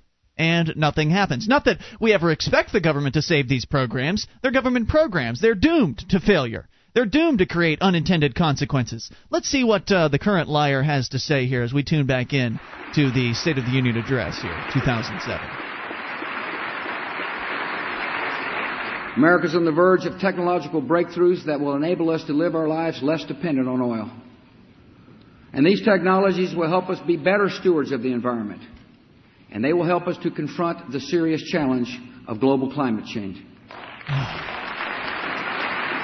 was spending. I was listening to it during the break a little bit. He was spending a bunch of time harping on the environment and all these government programs that he wants to create in order to help the market come up with alternatives to gasoline and that sort of thing. Look, the market doesn't need your help. As a matter of fact, the market, you can't help the market. The market will come up with solutions for gasoline if the market needs solutions for gasoline, and anything that you give as a bonus only hinders other things, that probably the thing that would happen in order to that the market would naturally come up. The market would naturally come up with, and you're going to mess it up because you think that it's going to be hydrogen fuel cells, or you think it's going to be solar powered cars, or you think that it's going to be, I don't know, methane driven fart cars. Whatever it is that you pick, it isn't necessarily what's going to happen. Oh, they're really excited now. 1-800-259-9231. Feel free to interrupt the president any old time. For all of us in this room, there's no higher responsibility than to protect the people of this country from danger. Oh, boy, here we go. 5 years have come and gone since we saw the scenes and felt the sorrow that the terrorists can cause. Need I point out that the Supreme Court has over and over again ruled that the government has no obligation to protect you from anything? We've added many critical protections to guard the homeland. We know with certainty that the horrors of that September morning were just a glimpse of what the terrorists intend for us. Oh, it's just the beginning. Yeah, they've been waiting. It's only been, 5 years, 6 years? They're waiting for the big one now. Yeah, it's going to happen. Remember how long it was before the first World Trade Center attack and the second one? That's true. It was decades. So just keep waiting, America. Like a decade. That to win the war on terror, we must take the fight to the enemy.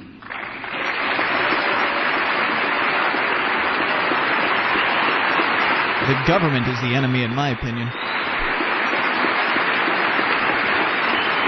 I've got a lot more to fear from the government of the United States than I do any terrorists.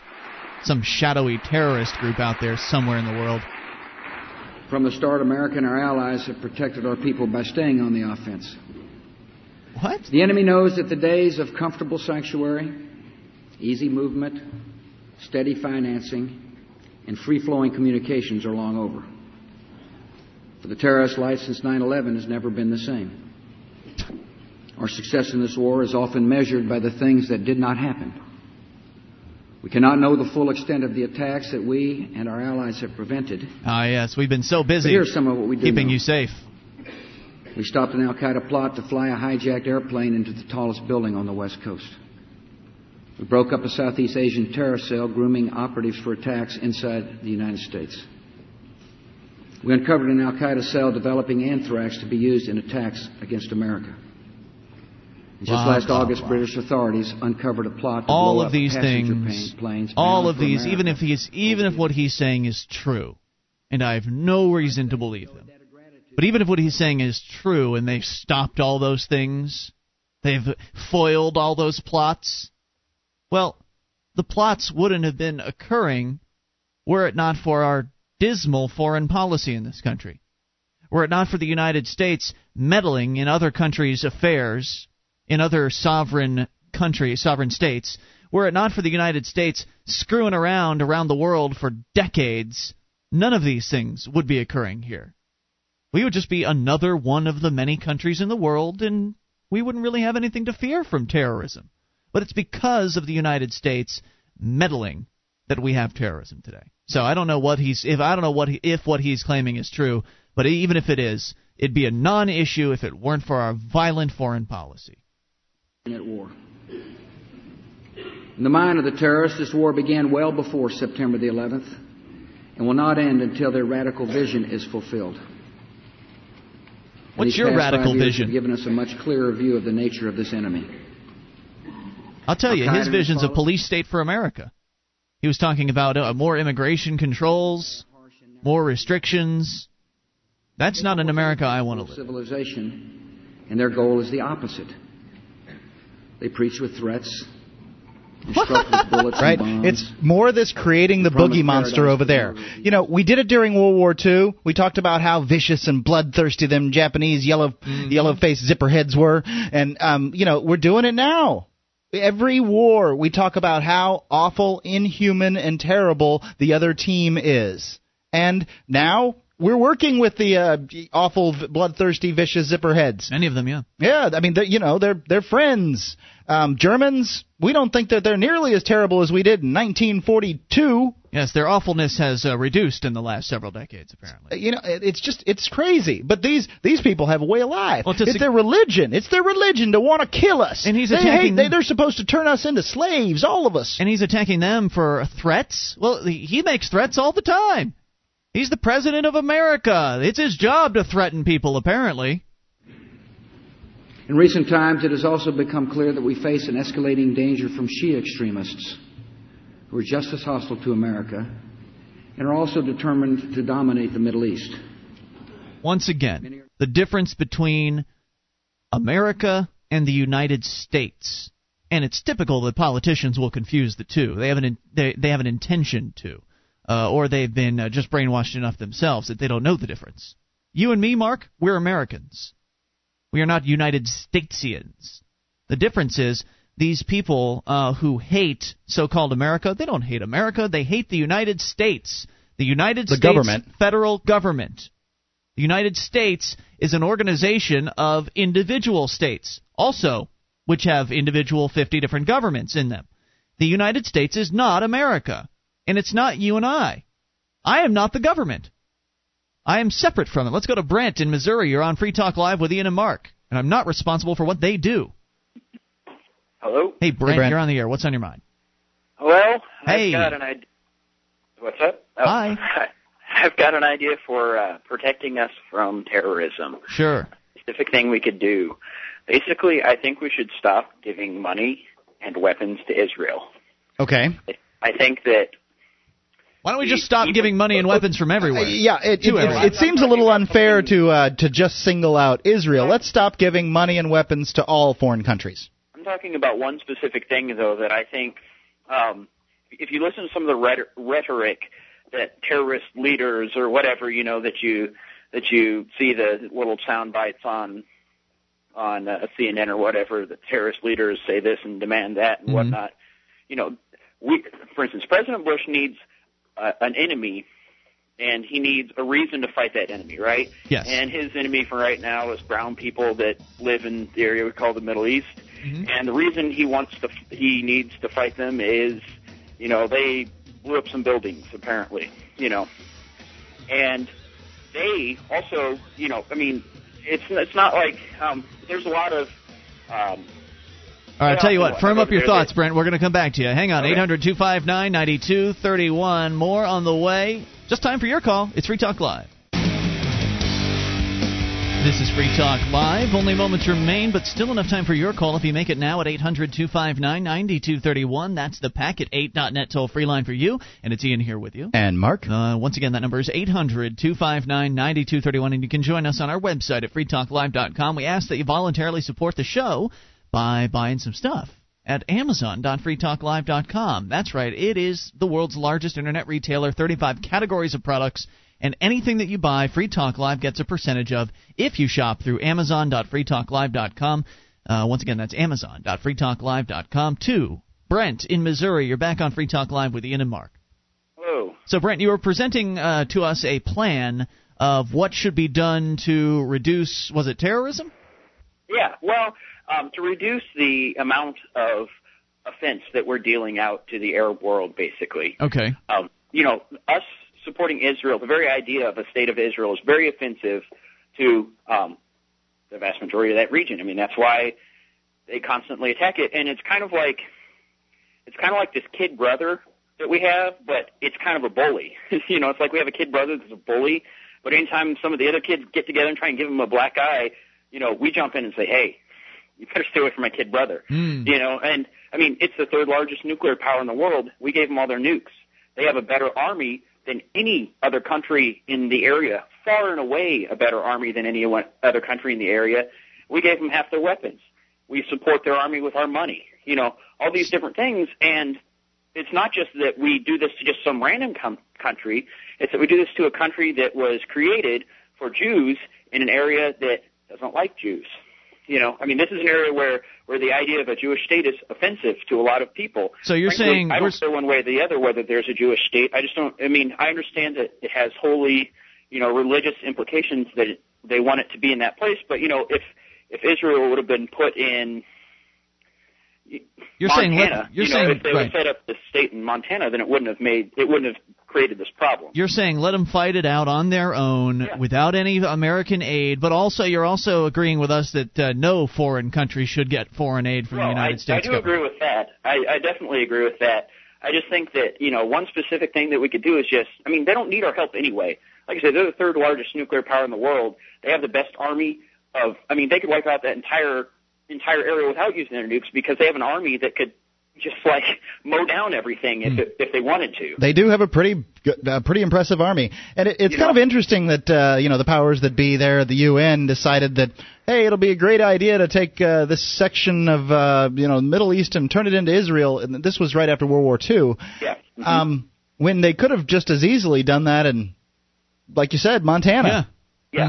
Well, and it's not, and even beside that, after they created this state, then that state started annexing little bits of countries around it. Well, I don't have a problem with that part. They won those pieces in wars where they were attacked. I mean, the reality is Israel exists, and I don't have a problem with Israel defending itself. And if it gets in wars with some country that loses, and they lose a little bit of land, I don't have a problem with it. That's how countries have expanded, throughout the ages. So we all agree then the foreign aid needs to end, and the money needs to stay here in the United States, right?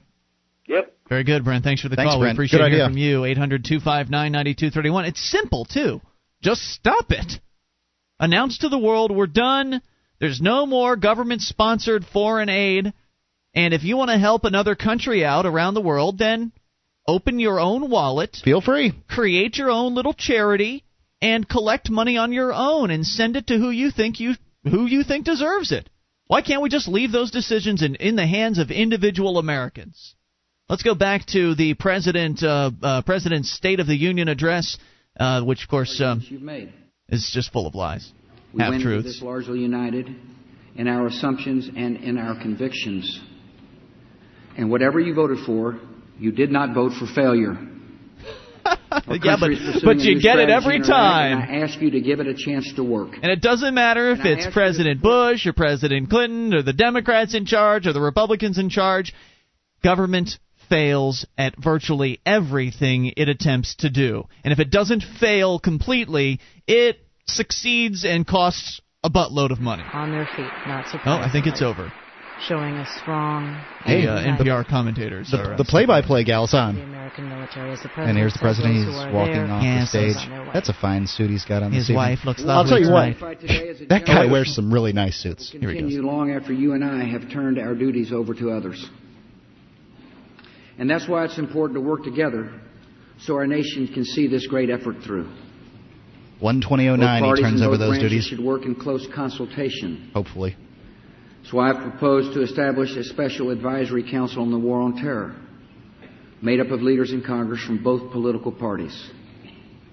We will share ideas for how to position America to meet every challenge that confronts us. We're going to work together to make America the biggest police state in the entire world.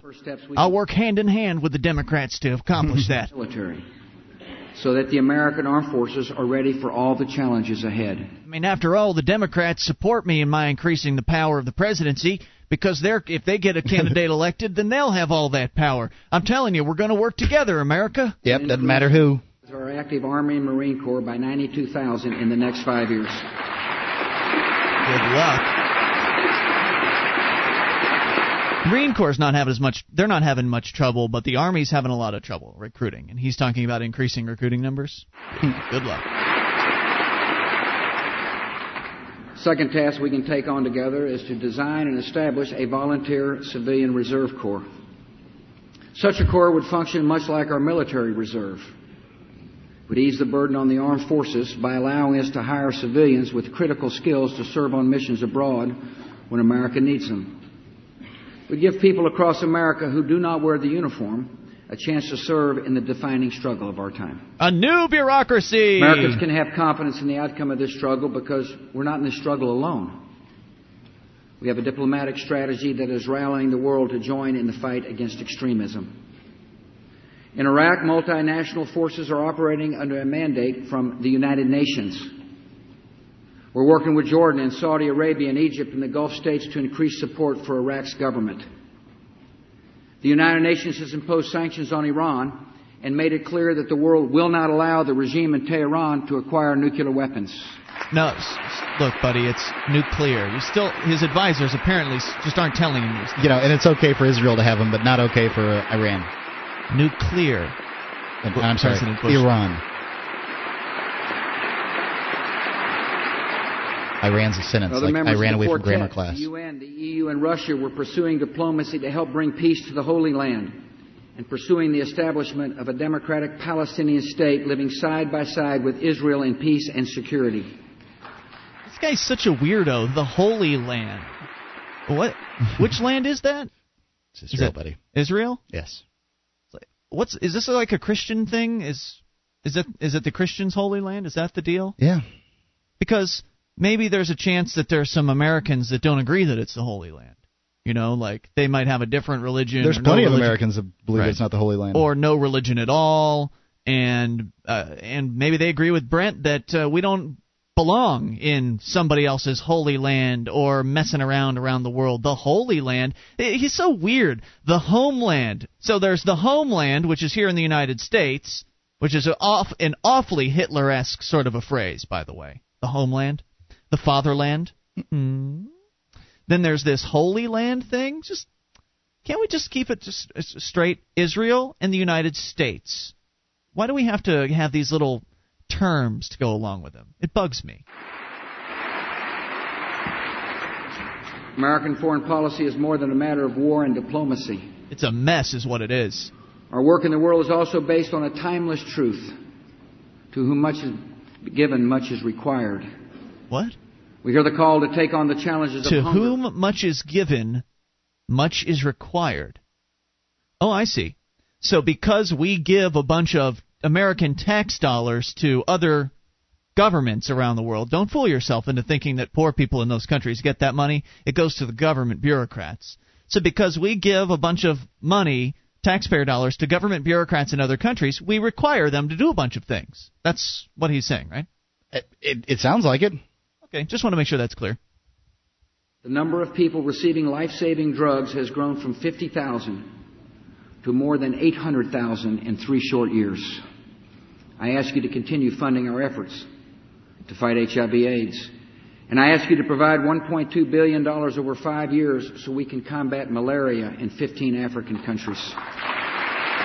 All sounds very, very nice. And I support helping other, poor people in other countries be less sick and be less hungry. And I have. But I would never look to the government to provide that help. No, it's not business they should be in.